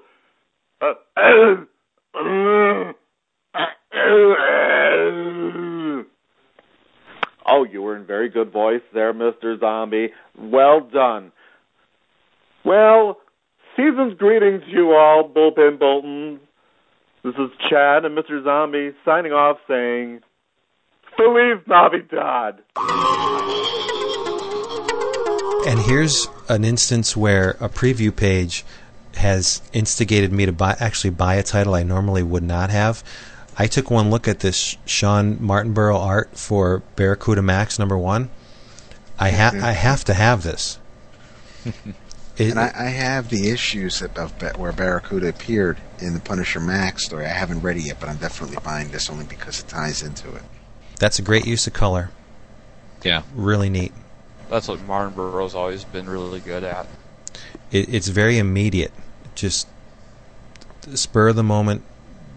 Let's just use the color, see what happens. And there's, I don't know whether it was a happy accident or not, but I like the looseness of the greenish blue up in the top panel. It's nice. It has an urgency to it. But that's not Martinborough on the page. Yeah, that's what I was going to say. Isn't it Martinborough on the left? On the cover. Oh, so it's Goran Parlov? Goran Parlov, yeah. Good. But even looking at both of them, it looks like, I don't know, maybe both of them read some, was it John Bogdanove books when they were younger? John Bogdanove. Yeah. Bogdanove, sorry. I think it looks like Jordi Bernay. It's got that whole noirish look to it almost. Yeah, I could see that. On the Barracuda on the cover looks like a Roadblock from G.I. Joe. That's exactly what I was thinking too. Yeah, great minds. It's very European. Oh, it definitely is. Yeah, the interior definitely is. And this one guy getting out of the car looks like Paulie Walnuts from The Sopranos. Especially with the wings in the back of his head. Looks like Doctor Strange with a mat on. So yeah, I'm in for this series. Anybody reading Wisdom? I am. I read the first issue. I thought it was really sharp. Yeah, okay. So did I. I thought Hairsign was doing did he do the interior on the first issue only? Because we have a new penciler on this one. Yeah, this Garcia guy. And Hairsign never really struck me as a guy that would be able to hit the mark as far as the deadlines, but when you see his work, it's some good stuff. You'd hope for a mini-series, as usual, that they would have been able to have done something, but... Yes. Yeah, you're right. That's a neat image. Garcia is a pretty decent artist, so... Mm-hmm. Oh, yeah. And he did do all the issues of the Ultimate Sinister Six mini from a couple of years back. Yeah, that was good. Yeah, as well as the all that on enough time. Yeah, as well as was it at least the first 2 or 3 for the Ultimate Nightmare? Yeah. Yeah, I think it was 3 before the Steve Epting villain issue. Yeah, you had a bunch of artists on that. You had Arsine, you had Epting, you had Peterson, McNiven. Yeah. Mm-hmm. And let's just shove the whole Britishness of the series down our throats. He's apparently has beaten a dragon to death with a cricket. Is it a mallet? Do they call it? What do they call it? I think they a call bat? it a mallet. cricket bat. I don't know. And he's got a pint in his hand. That's kind of neat. And if you look closely at the dragon, he sliced it to the point where the fire inside of it is starting to come through on the right where his shoe down the bottom of it. There's yeah. That's pretty. That's a nice little touch. And how could you go wrong with a book that features Shang-Chi? Well, I don't know. Is Heroes for Hires going wrong? Yeah. That's featuring Shang-Chi every month. Yeah, you got me on that one. Okay. Yeah. You called me out, and I backed the hell down, didn't I? You're my woman. Let's skip over to page 85. Unless anyone has anything to say about the Dable Brothers books, I'm not reading any of them. I'm not at the moment. I mean, my plate is plenty full. I mean, I'm glad to keep posting the news about all the sellouts and the second and umpteen printings, and I mean, people are buying them. I think it's great. I haven't really followed Brett Booth since he did, the Grifter and Backlash miniseries for Image, so I don't think his style has changed too much, but it's still a neat looking line. It's an adaptation of novels that we've talked about in the past, and they're selling. So I'm happy for that. And if anybody has anything to say, if anybody has any criticism, good or bad, about any of the Dable Brothers stuff, you can by all means let us know on the forum. And what's that website, Vince? BullpenBulletinsPodcast.com. And I would welcome anyone who's reading these books and enjoying them to sign up, join our forum, and tell us why. Because I don't need much of a push to pick up a book that someone else finds really good. If there's something I'm overlooking about these titles, and let us know. But I really don't think I'm the target for these. Yeah. Well, from personal experience, as far as I've picked the first two issues of it up, but honestly, I haven't read them yet. They're in my stack. I've got other books I want to get to before them. But at my LCS, I actually have seen, real live, young women that have come in to pick up the books. Oh, awesome! Great. So, at least if nothing else, subject matter, the author, how the books are presented. I mean, even on the flip side, I mean, the cover for number 2, is that something that your everyday average geek is going to be real interested in picking up a book because of that? To me, it screams out, girls, come get this. Yeah. So if nothing else, if it brings more readers in the form of female readers, more power to them. It looks very much in the Anne Rice Lestat vein. Yeah. And that's, like I said, I'm not the target. I'm just that stuff is just totally beyond me. So I'll say the one interesting thing that jumped out at me is Magician's Apprentice number 6. Michael Avon Oeming is writing the adaptation of that. Yeah, he's been writing it since the first issue. Oh, he has been? Mm-hmm. Yes. That's how much I've been paying attention to it. Yeah. But it is a viable market, and any way they can make some inroads into new and untapped readership, then hey, go. I think it's a great partnership between the two of them. Yeah, go Marvel. Yeah. But here is a book that I am reading and really enjoying. Oh man, yeah. Ed Brubaker and Sean Phillips' Criminal. It's almost too good because I'm waiting for it to turn. Really, because I can't imagine anyone continuing at this magnitude for any amount of time. It's just it's flawless. It really is. And if it was the only thing he was writing, then maybe you could see it writing out a little bit longer. But I mean, he's co-writing Iron Fist. He's writing Captain America. He's writing Daredevil. I mean, it's almost, and he's writing Uncanny X-Men. It's like he's doing so much with so many characters. It's like, is something going to suffer? And I pray to God it's not his creator-owned stuff, and I pray to God that it's not Criminal, because this is such a damn good book. I don't think he'd let that happen. Yeah. No, not the Criminal. He wouldn't. No. But where does that creative energy come from? What has this guy tapped into, and how has he done it? it boggles my mind to think that a writer can be this consistently good on this many titles. I think it has a lot to do with the creative team you're working with. He's got Phillips on this. He's got Epting and Perkins on Cap. He's got Lark on Daredevil. How do you if you work with good people, great stories are going to come.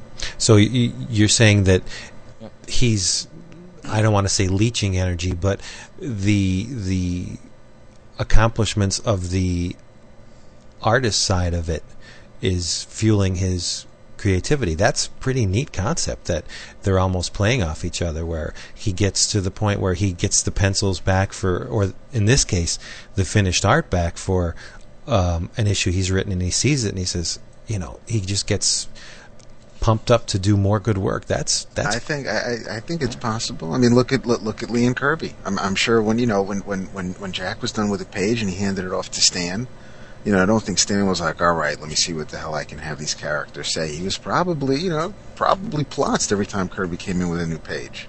Yeah, I mean, you have Claremont with Byrne and Cockrum and Wolfman with Perez, and I mean, there've been a lot of great creative teams, and I'm sure that they definitely play off each other. Yeah, and I'm sure Stan was particularly jazzed to see how Jack turned his 10-11 words into a whole comic book. New villain. This is his name. Yeah. So there you go.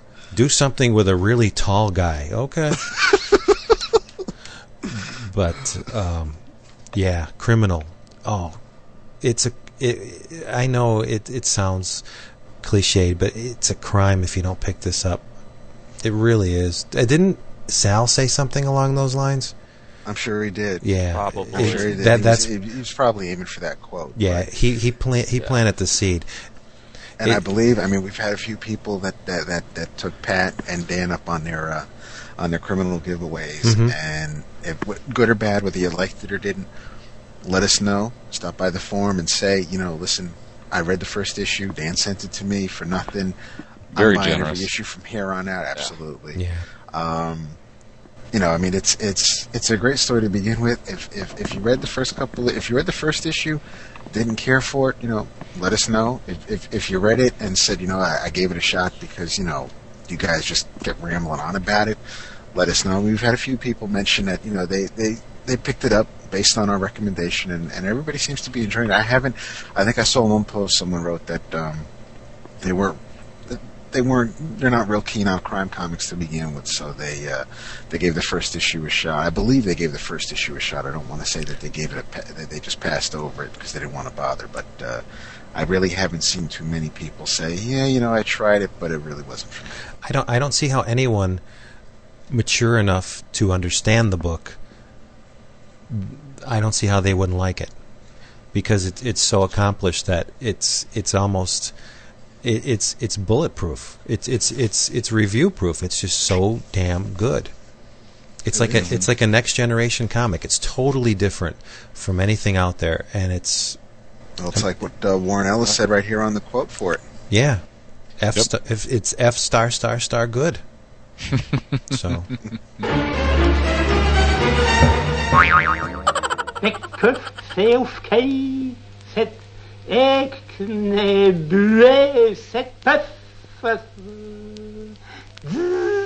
Mes faussettes aide singulière raconte aux deux chaises au leche famistré et d'ailleurs c'est ça. 5 brutskeks gehend figuka des ie oha chesnucha ha vedgev de pa odba ner rb adi de dut. Another book that I have heard described as F *** in good is Powers, and I have to admit it, I've never read an issue of Powers. Nor have I. Yeah, so neither have I guess I'm the only one here who has, though. I'm Now tell me why I should be reading Powers, or at least should be catching up on it via the trades.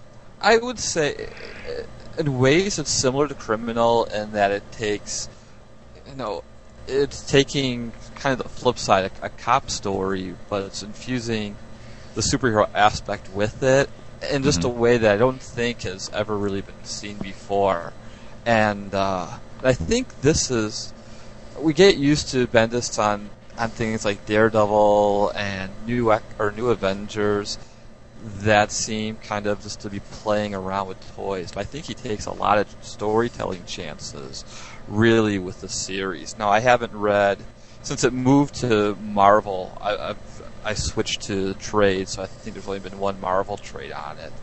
But he takes a lot, him and Oeming, I think, take a lot of interesting storytelling chances. Like the first series, I think, was 35 issues.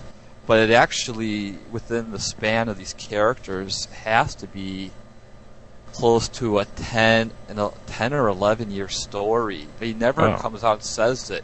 He just lets you figure it out by how you see some characters pop in and out, which was an interesting thing. You've got this character who was introduced in the first issue as like an 8-year-old girl. And by the last story, she kind of disappears after the first story arc. But then in the last one, she shows up again, and she's like a 16, 17-year-old girl. And you have no idea, really, that this passage of time has happened. And then I think it's the chances like that. Now he's taking it into some really different places. You think it's okay, when it first came out, it was kind of like, okay, it's something like NYPD Blue with superheroes or something. But he even turns that on its head at points, and as long as it doesn't go Cop Rock's superheroes, then I'm fine. No, I don't think there's. I don't think there's been any music or dancing scenes yet. Though he could pull that off sometime. I wouldn't doubt that he would do that. I've heard I think it's the first trade, Who Killed Retro Girl? Yeah. I've heard that described as a work of genius. Is that a fitting tag for that book? I would say close to. I don't know if I would go all the way as a work of genius. I think some of the later stuff, you see the groundwork in the first one. It's you really see the two of them figuring out what they're doing in the first issue or in the first trade. From Oeming trying to do a more simplified, cartoony style that at first looks almost, at the time it looked really nice, but when you go back compared to what he does now, it almost looks somewhat clunky. But I would say a lot of what they do is, when it first came out, you didn't have a lot of cop or crime stories in comics, really. So I think they were a bit revolutionary that way. At least at the time, it was. I remember this coming out, then over at DC, shortly after, you had something like Gotham Central came out, and you started to see this crime or cop stories developing more, becoming a slight bit more popular.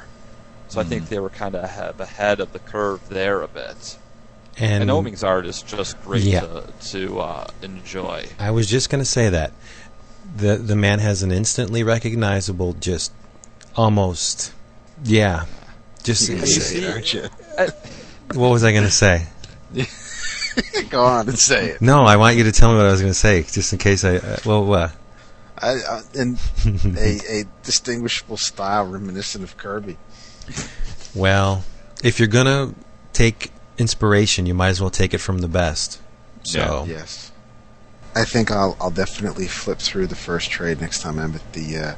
I always see the image and the icon trades at Barnes and Noble for Powers, so I might flip through the first volume if they have it. I can. I have faith in Scott's opinions and his critiques. I mean, the man not only is a Matt Wagner fan, but he's also enjoying the hell out of Fantastic Four: The End. So you can't go wrong right there. Yeah. There you go. And is the book in color or is it in black and white? Oh, it's color. Is it full color or is it minimal like this image? No, it's full color. Oh, okay, cool. This is I think this is the cover, and the other interesting thing they do is a lot of different design work on the cover, borrowing one storyline, try to design covers that look like grocery store checkout lane tabloid magazines, National Enquirer, the Weekly World News. Another series, they took a lot of classic rock album covers and made and used those as their models. So the design that goes into this book is really nice. Well, they had one recently that looked like a sticker set. Yeah. Yep. I'm going to have to pick me up some Powers. Might have to hit the I'm gonna probably have to. I can't. Hit the Bazaar. Yeah, excellent. You sold me, Scott. Okay. He's like, fine, I guess. Sure, why not? Yeah. So, any statues this month? Oh, I really like the Marvel Select Brood and Skrull, the Alien Legends. Yeah. I really like those. Those are nice. Mm-hmm. That Skrull is dead on, and that Skrull is freaky. I almost want to buy 10 or 12 of these things so I can have a Brood army. But I have the old Brood way back when that the X-Men line from Toy Biz released, and it's nothing like that. That's just really neat. Good stuff. Yeah. The special edition Wolverine from Frank Miller's cover is pretty neat. I like the coloring on that, the effects they gave it. Almost looks like it needs a black light to... Yeah. Yeah. But speaking of Frank Miller, I'm the bust for the month of February. I have them, so I'm passing on this, but if anybody wants to... DCBS, I am so tempted, but I don't think I'm going to... If anybody wants a crash course in Frank Miller at the top of his game and how this man almost single-handedly revolutionized... Yeah, let's go the distance. Comics. Yeah. This is the series to pick up. Yeah. It's a lot of good stuff there. A lot of good stuff. Yep. What a team. Miller and Jansen. The same team that produced The Dark Knight Returns. This is the gestation stage, I think, of their team up, which they pretty much perfected for Dark Knight Returns. But that's not to say that this is inferior to that. It's not. It's just of a different type of illustration. Miller wasn't nearly as loose on Daredevil as he was on Dark Knight, but this stuff is just... And then it probably holds true for not only the art but also the story. With Daredevil, he was basically having to write his stories within the scope of the continuity of the character at the time. Whereas with the Dark Knight, even though you've got that iconic figure, you're dealing with him kind of in a what if situation beyond where he's normally at, so you can play around with it a little bit as far as the visual presentation and also the storytelling, I think. Mm-hmm. And looking at this cover, you know what I miss? I miss the craft tint paper. See that? Yeah. That Eastman and Laird used it all the time in the early issues of Teenage Mutant Ninja Turtles. I wish more artists would use this. I don't even know if it's still available today. Are you familiar with what you had to do to get that effect? There would be two different developers, solutions, and depending on which one you used, if you painted one on the paper, you would get, say, a line that maybe a 45-degree angle line. See in the lines on his bicep. And then if you used the other solution, it would produce a line in the opposite direction. So you can almost do cross-hatching with just brushing it on. It's a real neat tool, and I haven't seen it anywhere lately. It's interesting that you even mentioned Eastman and Laird with Teenage Mutant Ninja Turtles, because who was their inspiration for their series? Could have been Frank Miller, yeah. It's definitely Frank Miller. Yeah. And it's a neat little effect. Steve Bissette used it a lot too, and it's something that I miss. I'd like to see it used again. But with today's all the Photoshop, yeah, so I was just gonna say, with all the digital coloring artists we have today, there's not much call for it. But I could see maybe a period piece use it. Mm-hmm. That'd be cool. Mm-hmm. Absolutely. Yeah. I'm just an old fart. That's what it is. And on the right-hand side, we have even more Daredevil. Yep. 2 slackers worked on this. Yeah. Yeah. Gene Cole. Gene. Young Gun, right? Oh, yeah. And just to give our Forever buddy, young. just to give our buddies over at Around Comics a little shout out, pay close attention to their show because they have an interview coming up with Gene Colan himself. Oh. Talk about Nice score. Yeah. Did they say that's next week's? I'm pretty sure. Yes, this week is. I believe it's next. It's going to be next Thursday's episode. Yeah. Because this Thursday they're releasing the Jason Aaron interview, right? Mm-hmm. Yeah. So they'll be talking. They'll probably be talking to him this Friday. They'll be releasing it next Thursday. Witness the best at what they do with a master artist, master craftsman. Mm-hmm. Okay, how can you go wrong? And we're witnessing the initial rollout of the Civil War hardcovers. And what's interesting is that it's the Civil War premiere hardcover with the new Avengers storyline, but they're going with the volume numbering. They're just continuing the numbering that they've been doing with the new Avengers run, and so it's New Avengers Volume 5, but it's a Civil War story. Right. I would bet that the spine says Civil War. Oh, I'm sure. Fairly prominently, so that you can line them all up on the. People tend to get pissed off when they change the spines. Like yes, they do. I don't get that at all. Maybe it's just me. I'm a little too laid back for my own good, but I could not care less what's on the spine of the book. It's the art I care about. But yeah, there are a lot of people that does irk. Do we have any of those people in residence right now? Not I. David? Although I've heard a certain. Occasionally, for some reason, it's one of those things I look at and go, ah. But I kind of like, particularly with covers, trade dressing to be similar to spines. You can take or leave. Yeah, I remember. Well, I mean, it might depend. If I had if I had 5 of the last Fantastic Four trades and the 3rd or 4th one where it says Marvel isn't with a white background and red lettering and it's just like further down the spine or something. I mean, if one item maybe looked off or they didn't, I might have gotten an older edition or just something like that, then yeah, I mean, it's not going to bug me and make me pull my hair out, but I'm going to be like, I can shove something in front of it. I can pose my extra figures in front of that issue. Yeah, and line those Daredevil hardcovers you just got up, buddy, and I plan on it. And take a look at how they line up. I think it's either the 1st or 2nd volume. The actual word Daredevil, is down a little bit lower than the other ones. It is. I saw that already. Yeah. And it's a little wider. I remember some guys complaining online about that. It's just like, jeez, come on. But what are you going to do? Listen, if your friend in Las Vegas is looking for a stage hypnotist that looks like a stage hypnotist, sounds and acts like a stage hypnotist, with a completely unique adult-oriented show, I'm the man for this job. If your friend wants shock, unbelievable excitement, uncontrolled laughter, then like I said, here I am. I sent a few pictures along with this tape. This is what I look like. Do I look like a hypnotist with a definite ability to entertain and control an audience? I sure do. In the largest photo, you'll see one of my freestanding lighted full-size 6-foot signs of myself. 5 of these would be placed throughout the casino, making the patrons aware of my performance in the hotel. These are, I hope you can tell, first class in quality. Also, you can see part of my custom stage curtain. Dramatic, isn't it? Now take a look at the right of the picture. Notice one of my custom chairs? Slick, isn't it?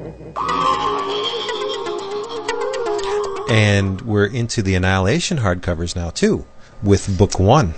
Yes, and I was all set to plop down and get the trades, but thanks to Troy down in Louisiana, I'll catch up on the prologue minis, and I think I'll read those once the last issue of Annihilation, once number 6 comes out, and then I'll go back and read these, and then go back and go back into the the Annihilation mini and then finish it up with that.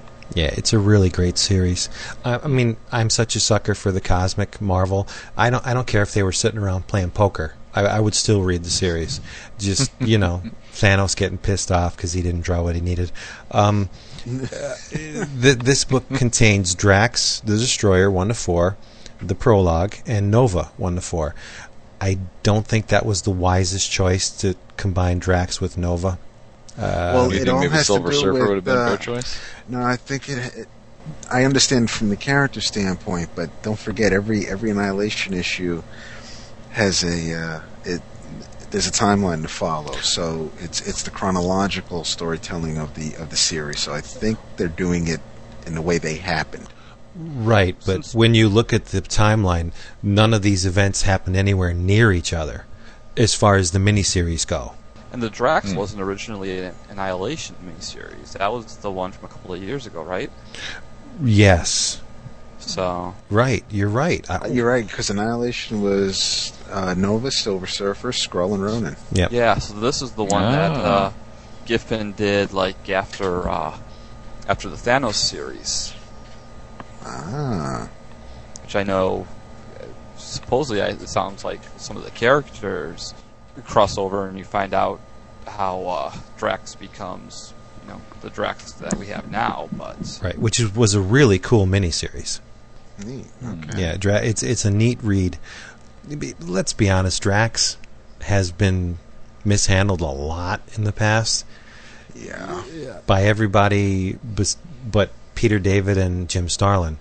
But I think this brings a real menacing quality to the character again. He's actually pretty much a vicious, war machine now, where before he was a big dope. Yeah. But under Peter David, that worked to a certain extent. But yeah, I really liked the miniseries. I really liked the Nova series with Kev Walker's art. If you're a fan of the Games Workshop stuff, the Warhammer 40K, Kev Walker is all over the place in those books, and he does art for Magic Cards too. He's just a phenomenal painter.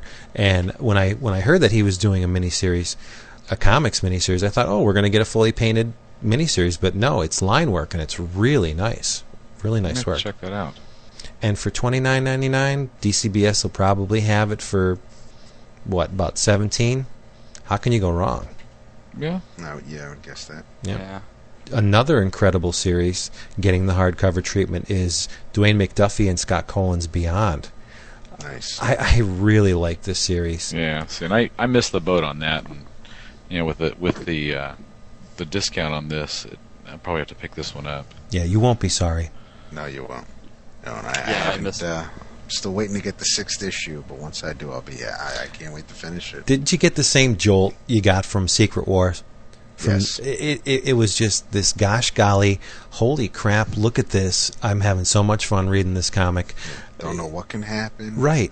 Medusa is really mysterious in this series. Just really aloof, and everything Medusa should be. And the Hood, not a character I encountered before. I didn't buy the Max miniseries, and I like that character a lot.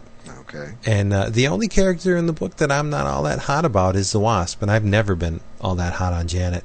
She's, in my mind, she's the ultimate supporting character. See, and I enjoyed how she was written in Avengers Forever. Regular series I can give and take, but I thought she got a good treatment in Avengers Forever. Yeah, you're right. Avengers Forever, and then earlier Roger Stern's run on Avengers. And and the Busick Perez. Mm-hmm. Janet's always been. She's like Supermom, or without the kids. She's just like the supporting character. Yeah, they use her to good extent once in a while, but I don't see what the attraction with that character is. But that's probably me. Probably. She does have boobies, go figure. You think I would be like, yeah, all right, bring me more Wasp, but I just don't know. It's the same thing with David, we were mentioning about Monica Rambeau, Captain Marvel. It's just another one of those characters. It's just, when she was in the Avengers, it's like, yeah, whatever. Okay. But that could be me. And it probably is. Let's be honest about it. Yeah. And I'm going to have to pass on the Stan Lee Meets hardcover. Well, I have the issues. I'll second that. I have the issues, so. You bought them all. I believe I have the thing waiting for me at the shop, and then the next one after that was Silver Surfer, and I'm pretty sure that one's waiting for me too. Did you like any of them? I enjoyed the hell out of Spider-Man. I loved the Doctor Strange, especially for the Alan Davis artwork on the main story. There was 4 of them. There was Spidey, the Thing, Silver Surfer, Doctor Doom. The Doctor Doom one I haven't read yet either. I haven't got it yet. And Doctor Strange. Yeah, but the Doctor Strange one's great because you got the Alan Davis artwork. Who? Alan Davis, and there's a pretty neat Impossible Man story in one of them also, with Bagley art, which I think that's Doctor Strange one. Scott, have they mentioned Jack in any of them? No, they haven't really mentioned anyone other than Stan in any of them, which is probably one of the many oversights of it. And they walk this weird line between being very reverential and just, taking a complete piss on everything that's happened since Stan wrote stuff. So I can't figure out whether it's Marvel now saying, okay, we're honoring Stan, or whether it's them saying, okay, that was quaint for its time, but... Yeah. And the thing that he supposedly wrote these, it kind of makes your head just go, what's he doing here? Where he's writing stories about himself and giving life advice to Spider-Man. I don't know. Which is kind of neat, breaking the fourth wall type thing and actually putting a real person in with his creations. That's Alan Moore, Grant Morrison type territory, which is that would be the attraction for me. But let's be honest, but Stan, in their case, they're not pointing themselves out as the target of once that character breaks the fourth wall. It's kind of more, I think, the character meeting their creator as opposed to meeting the writer themselves. But you don't even the really weird thing with this series is you don't even really get the character as you know them. You get them through this really strange filter that makes them that they're different. I'm trying to think of, for example, like the Doctor Strange one. It's supposedly that years after Stan has written Doctor Strange, Stephen Strange has had to resort to opening up his Sanctum Sanctorum as some kind of hard rock cafe of magic. And he has, and it's up to Stan to try to set him right and say, well, but don't you remember the good old days when you actually fought crime? Oh, Stan, that's those were the simple days, yeah. And so it's not like they're like Stan is, trying to meet and help him fight Dormammu or something. It's just kind of going, wow, this is nothing like I remember it being. See, now with something like that, okay, first off, now I really am going to avoid this book, and secondly, when the Stan Lee Fantastic Four The End series comes out, I seriously will think about taking a bottle of white out and just covering up the word balloons so I can just have the JRJR art to look at.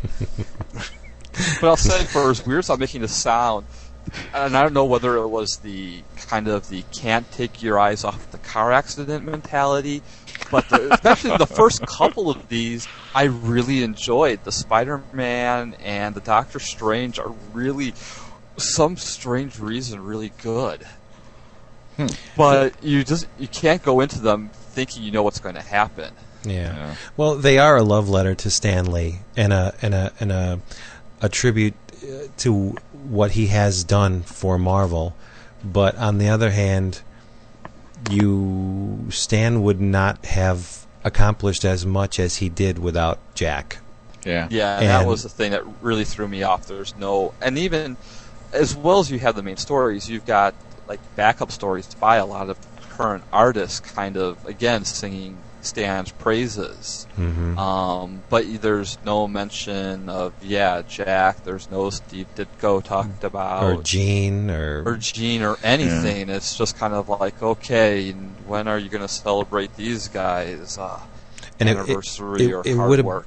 It would have been really cool if they somehow worked it into the story where, Stan gets a phone call, and it's Jack or something. Just put a little bit of a mysterious quality to it, like, when does this take place, or he sees Gene walking down the street. That would, even if it was just like 1 or 2 panels. But it is a thank you gift to Stan for all his years of service to the company. So I guess we really can't expect that, but it would have been a nice little touch. Yeah. And that's a great cover by Mr. Copiel. I like that cover a lot. Mm-hmm. See, Stan's the magic man. Just sprinkling his pixie dust. Yes, I was just going to say. Look at that. That's illegal in, I think 47 states. But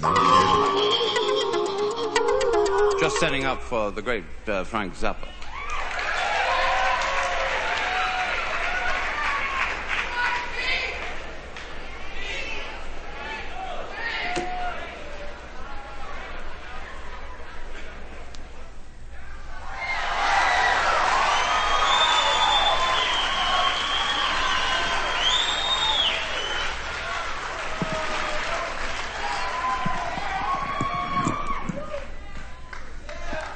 Hiya.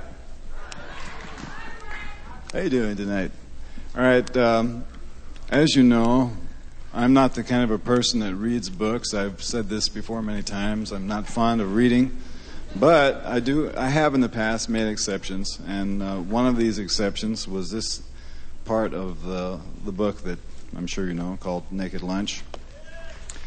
And I have received permission to read the part about the talking asshole. So, before I do, I discussed with Mr. Burroughs before we came out here some of the details that led to the construction of this section of the book.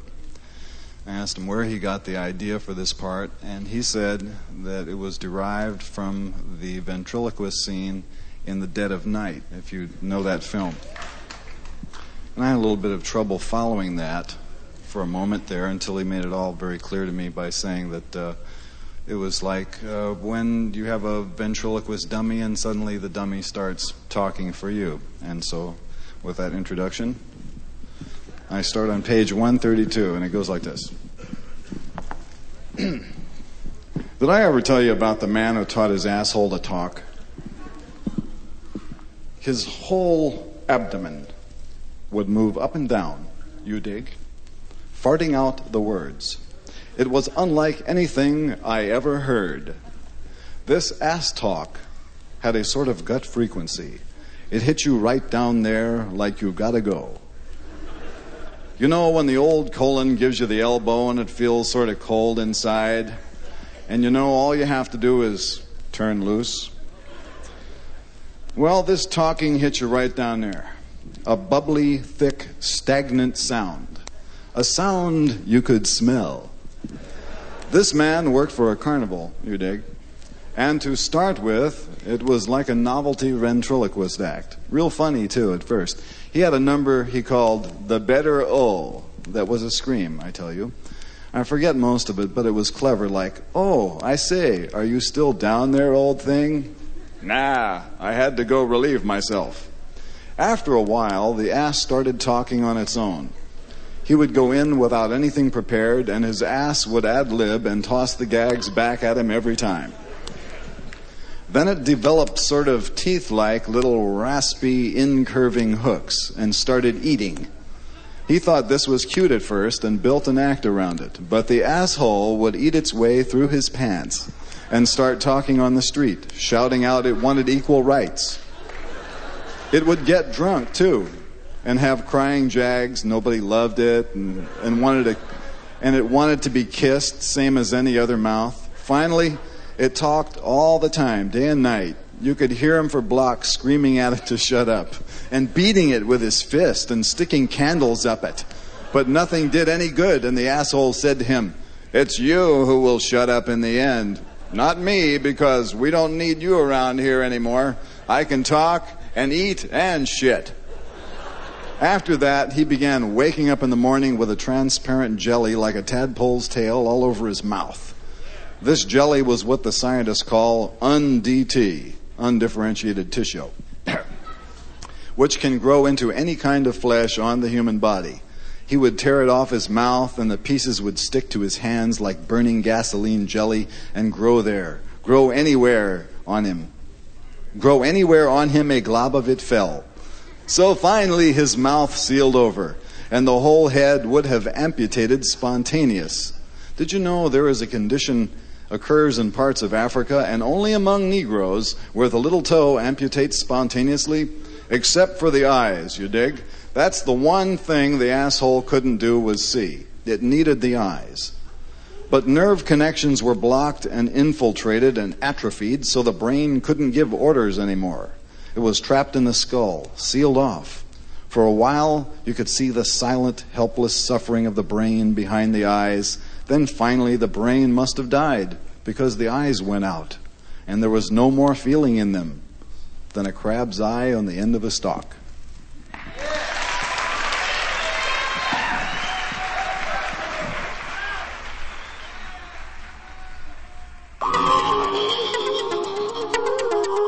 If we can jump ahead a little bit to the essentials, I think there's two really great choices this month with the Essential Ms. Marvel and another volume, the third actually, in Essential Peter Parker. And who did that cover, David, on that Peter Parker issue right there? The Essential Peter Parker, that would have to be Mr. Frank Miller. Yeah. Yep. It was so odd to see Frank draw Spider-Man. Yeah. Just totally out of the realm of what, we've come to know him now for.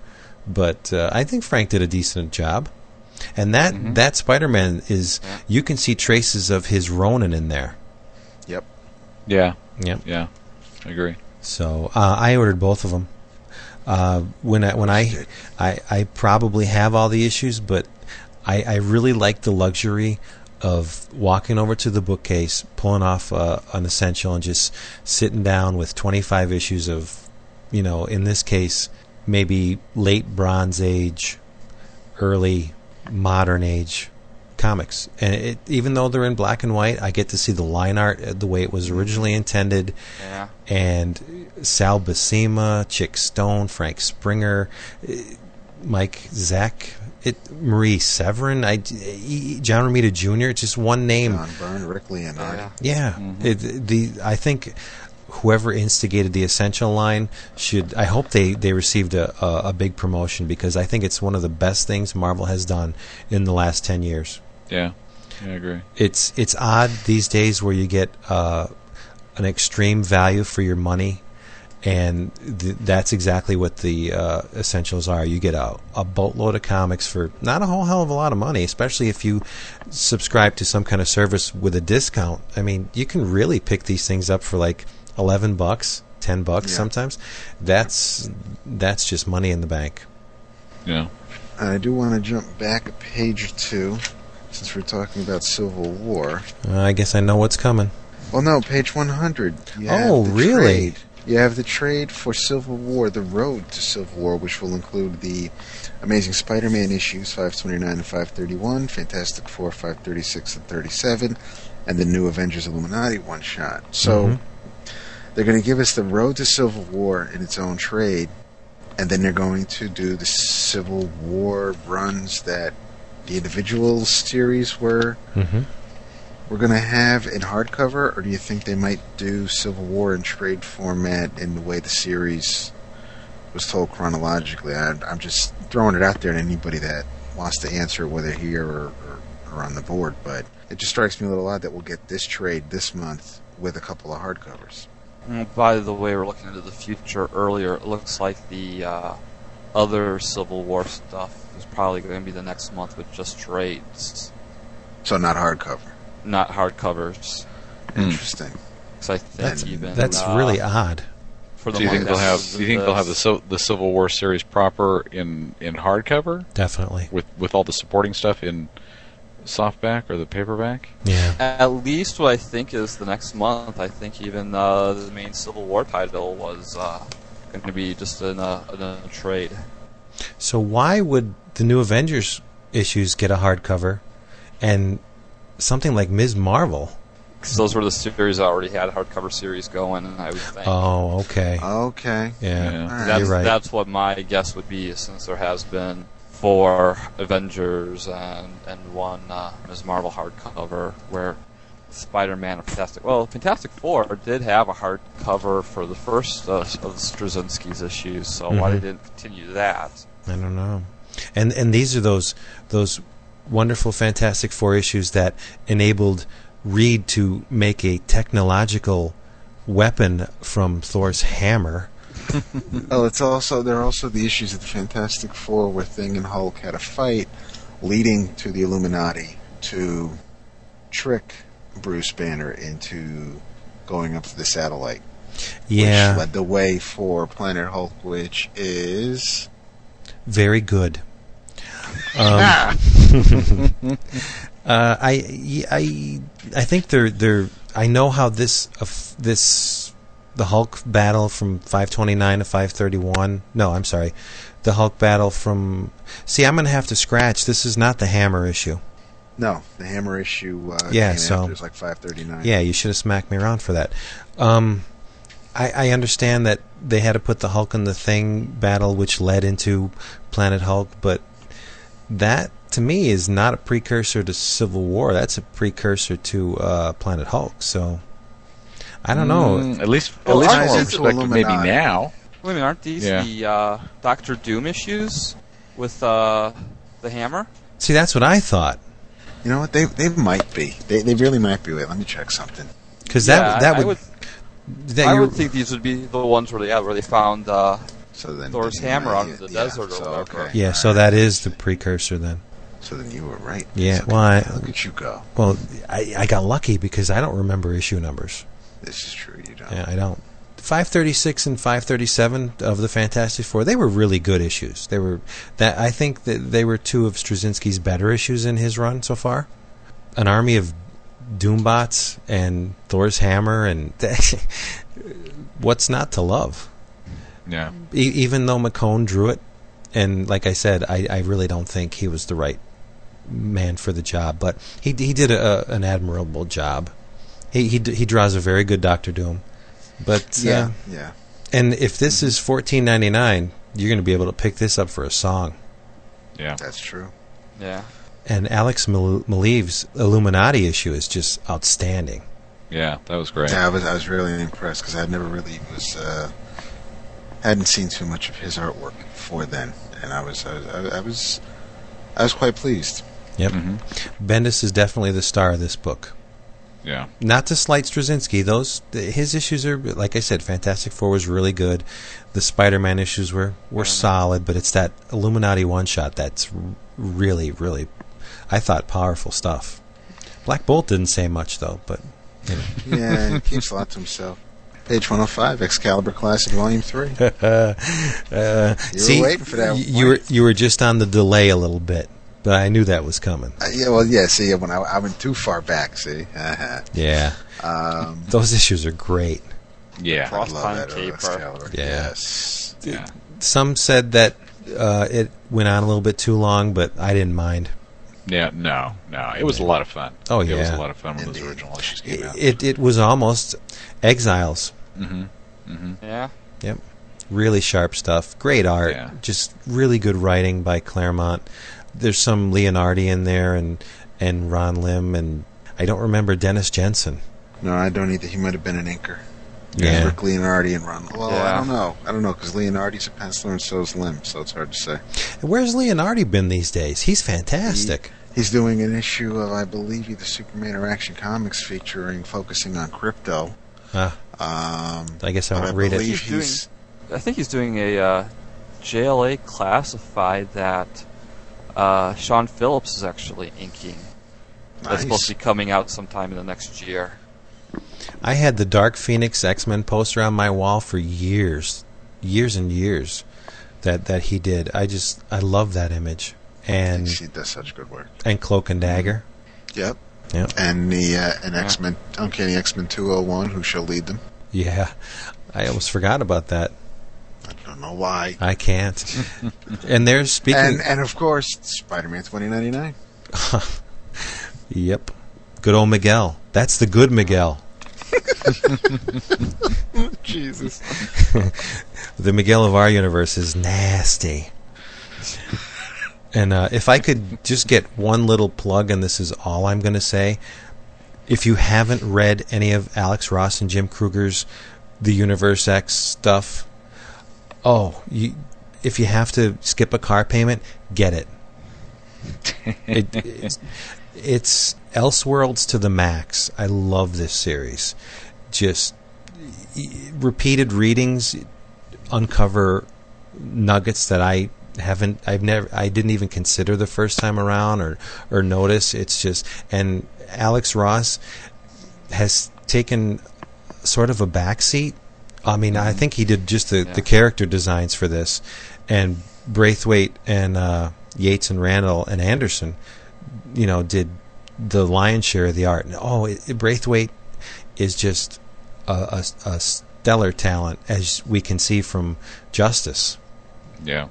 And this is not so painterly, but it's more rendering, more. There's a lot of line work in this. It's just superb stuff, and the story will knock you on your ass. But start from Earth X, so you have a little bit to read. David. Oh yeah, that's right. I have it. It's right here, fuckers. It's piled up with everything else. Earth X is a meaty read. There's no way. I would challenge anybody to read Earth X in one sitting and get the whole story. It's that deep. Can't be done. Okay, if you say so. So that looks like that's it. That's all she wrote for this one. I think so. Well, excellent. Wonder if Cinch will get the Clayton Crane Ghost Rider poster. Doesn't it look like they doused the skull with kerosene? Yeah. That's really neat. But I'm really loving this Angel Medina poster. Oh, that's very nice. Yeah. I'm very nice. I'm thinking I'm going to have to get that. And I'm so loving the fact that you got the red and blue Spidey back there. Yep. It's only a matter of time. That'll be back. Oh, but I'm going to enjoy the black costume while we have it. Mm-hmm. Yep. So there you go.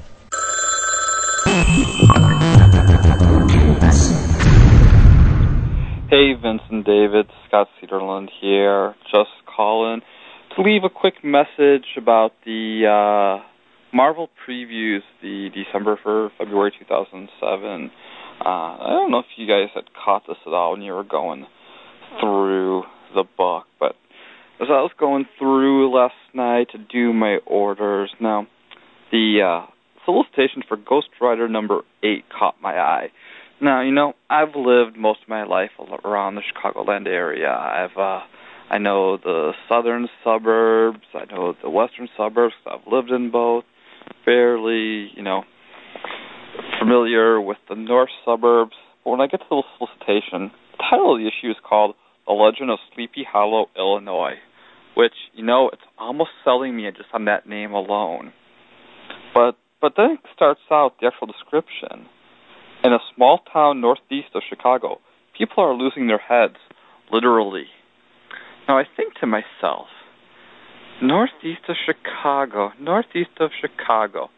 What towns are northeast of Chicago? Then it hits me. Lake Michigan is northeast of Chicago. The next town, northeast of Chicago, is somewhere in Michigan, like Holland, Michigan, or something like that. There is no northeast. So, Daniel Way almost had me this close to buying a book of his, except for stupid geography. So, I just wanted to share that with you. Hope you guys are having a great time with your podcast. Later. Bye. Well, gentlemen, thank you for joining us. Once again, Chris Chavez, a.k.a. Equinox. Always a pleasure to have you on. Hey, thank you. It's been a ball. Hey. And Scott Cedarland, Wednesday's Hall. always good, always there for you. Oh, thanks. It's been a lot of fun. Like we always say, anytime you guys want in, just say the word and you can do this with us again. How does next Tuesday night 8 o'clock sound? Awesome. David's away, so we can maybe. 8 o'clock whose time? So what would we pick? Well, because I'm not available until 11. It's dealer's choice. Oh no, that's good, Scott. Excellent. Yeah. Yeah, you know what? It would so suck if people's member IDs got deleted on the phone. I was just going to say that. I'll go to log in tomorrow, and it was like, my life support is gone. So. And let's do a little bit of a shout-out for this Comic Space thing. Yes, indeed. Yeah. That's another great time stuff. waster. Well, time waster. Jesus Christ. Vince, how many friends do you have? I have 300. I have exactly 328 friends. Jeez. And all of them I know personally. So. And all of them were done today. God, I feel like such a loser now. I'm only at 94. This is all right. I got to get in there. Yeah, it's really neat. And initially I thought this is going to be like one big stinking den of nepotism because it's so specialized to the comics field where everybody's going to add everybody and then everybody will have the same list of friends and nothing will get done. But if you can click on Warren Ellis and maybe send him a comment and actually be read by Warren Ellis, there's nothing wrong with that. No. And I've encountered people here that have followed me over into our forum, that's great. And I'm hoping, networking, that's what it's all about. And I met David through a service like this a couple years ago. Not supposed to talk about that. I'm sorry. What is the website for Comic Space? Comicspace.com. Yes. Thank you, Chris. There you go. Hey, I'm in the middle of signing up myself. All right. I need I friends. want to be your friend. I want to be a friend. Yeah. You can view our Comic Space page at comicspace.com/bullpen-bulletins. Vince B has his own page at comicspace.com/Vince B. It seems to be taking off over the past couple of days. I heard about it through Warren Ellis's email, so I signed up the podcast last week and then signed up myself, and I was quite pleased today to find out that Vince had signed himself up.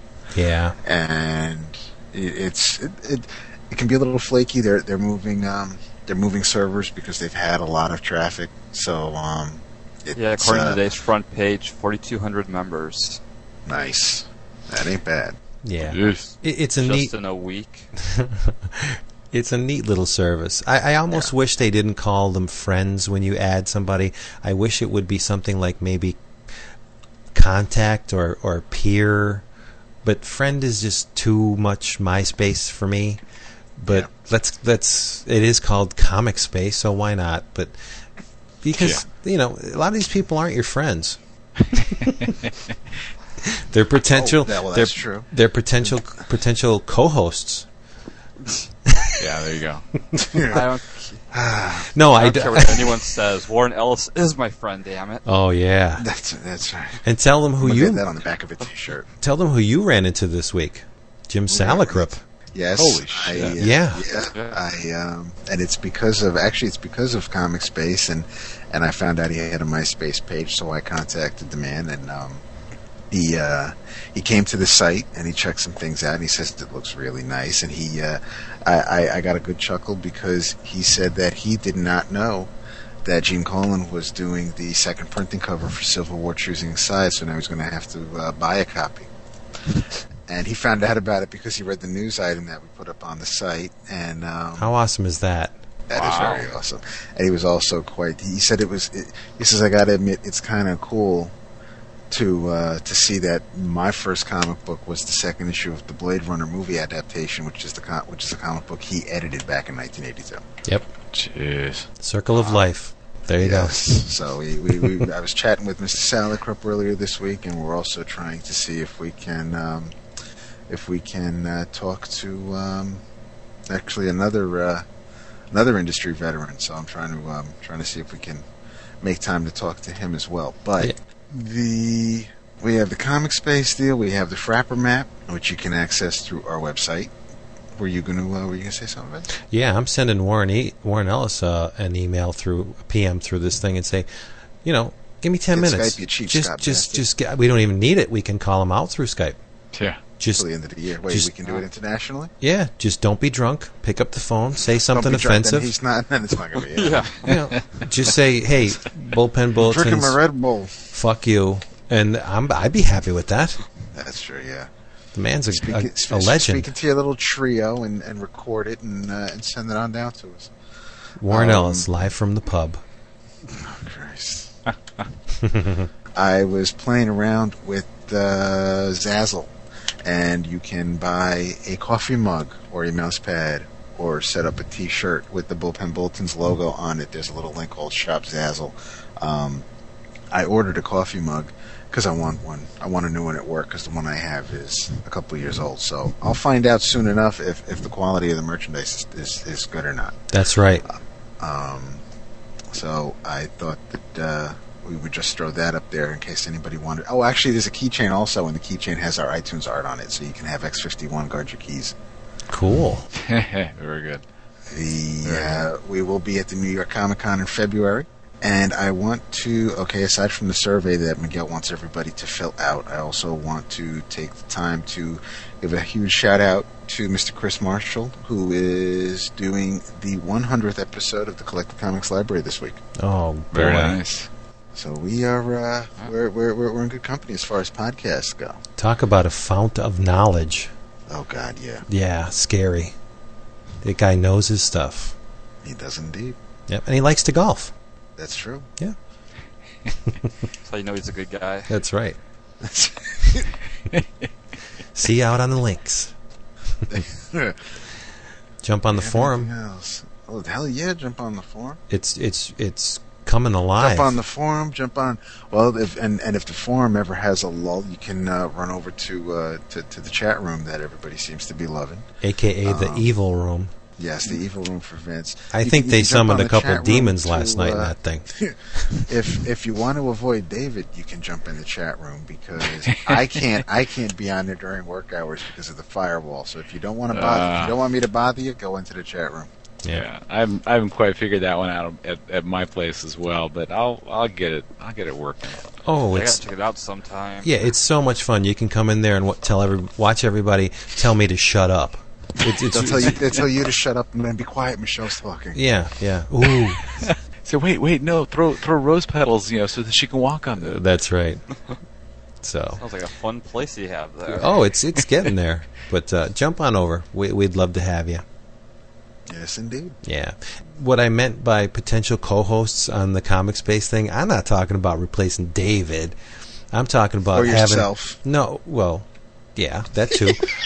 I'm talking about having people on with us because that's what this podcast is all about. I coined a term today. It's the Comicdom's first open source podcast. That's how I want to look at it. It's made by you guys and us. We can't do this without anybody participating. We need you guys. So you say the word and you can be on with us. And Chris, and Scott and everybody. Yeah. And Jefferson and Michelle and, yes. and Pat. If you're in the room with me, make sure you've had your shots ahead of time. That's right. We also forgot to find out if while he's going through this previews, if a can of Crisco is nearby.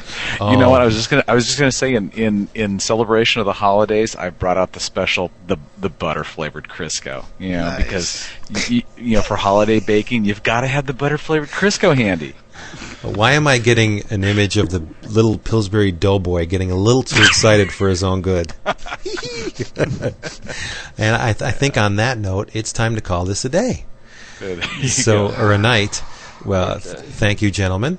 And thank you again. Come back soon, guys. Thanks. It's been a pleasure. We'll see you. Appreciate it. Bye-bye. Bye-bye. Bye.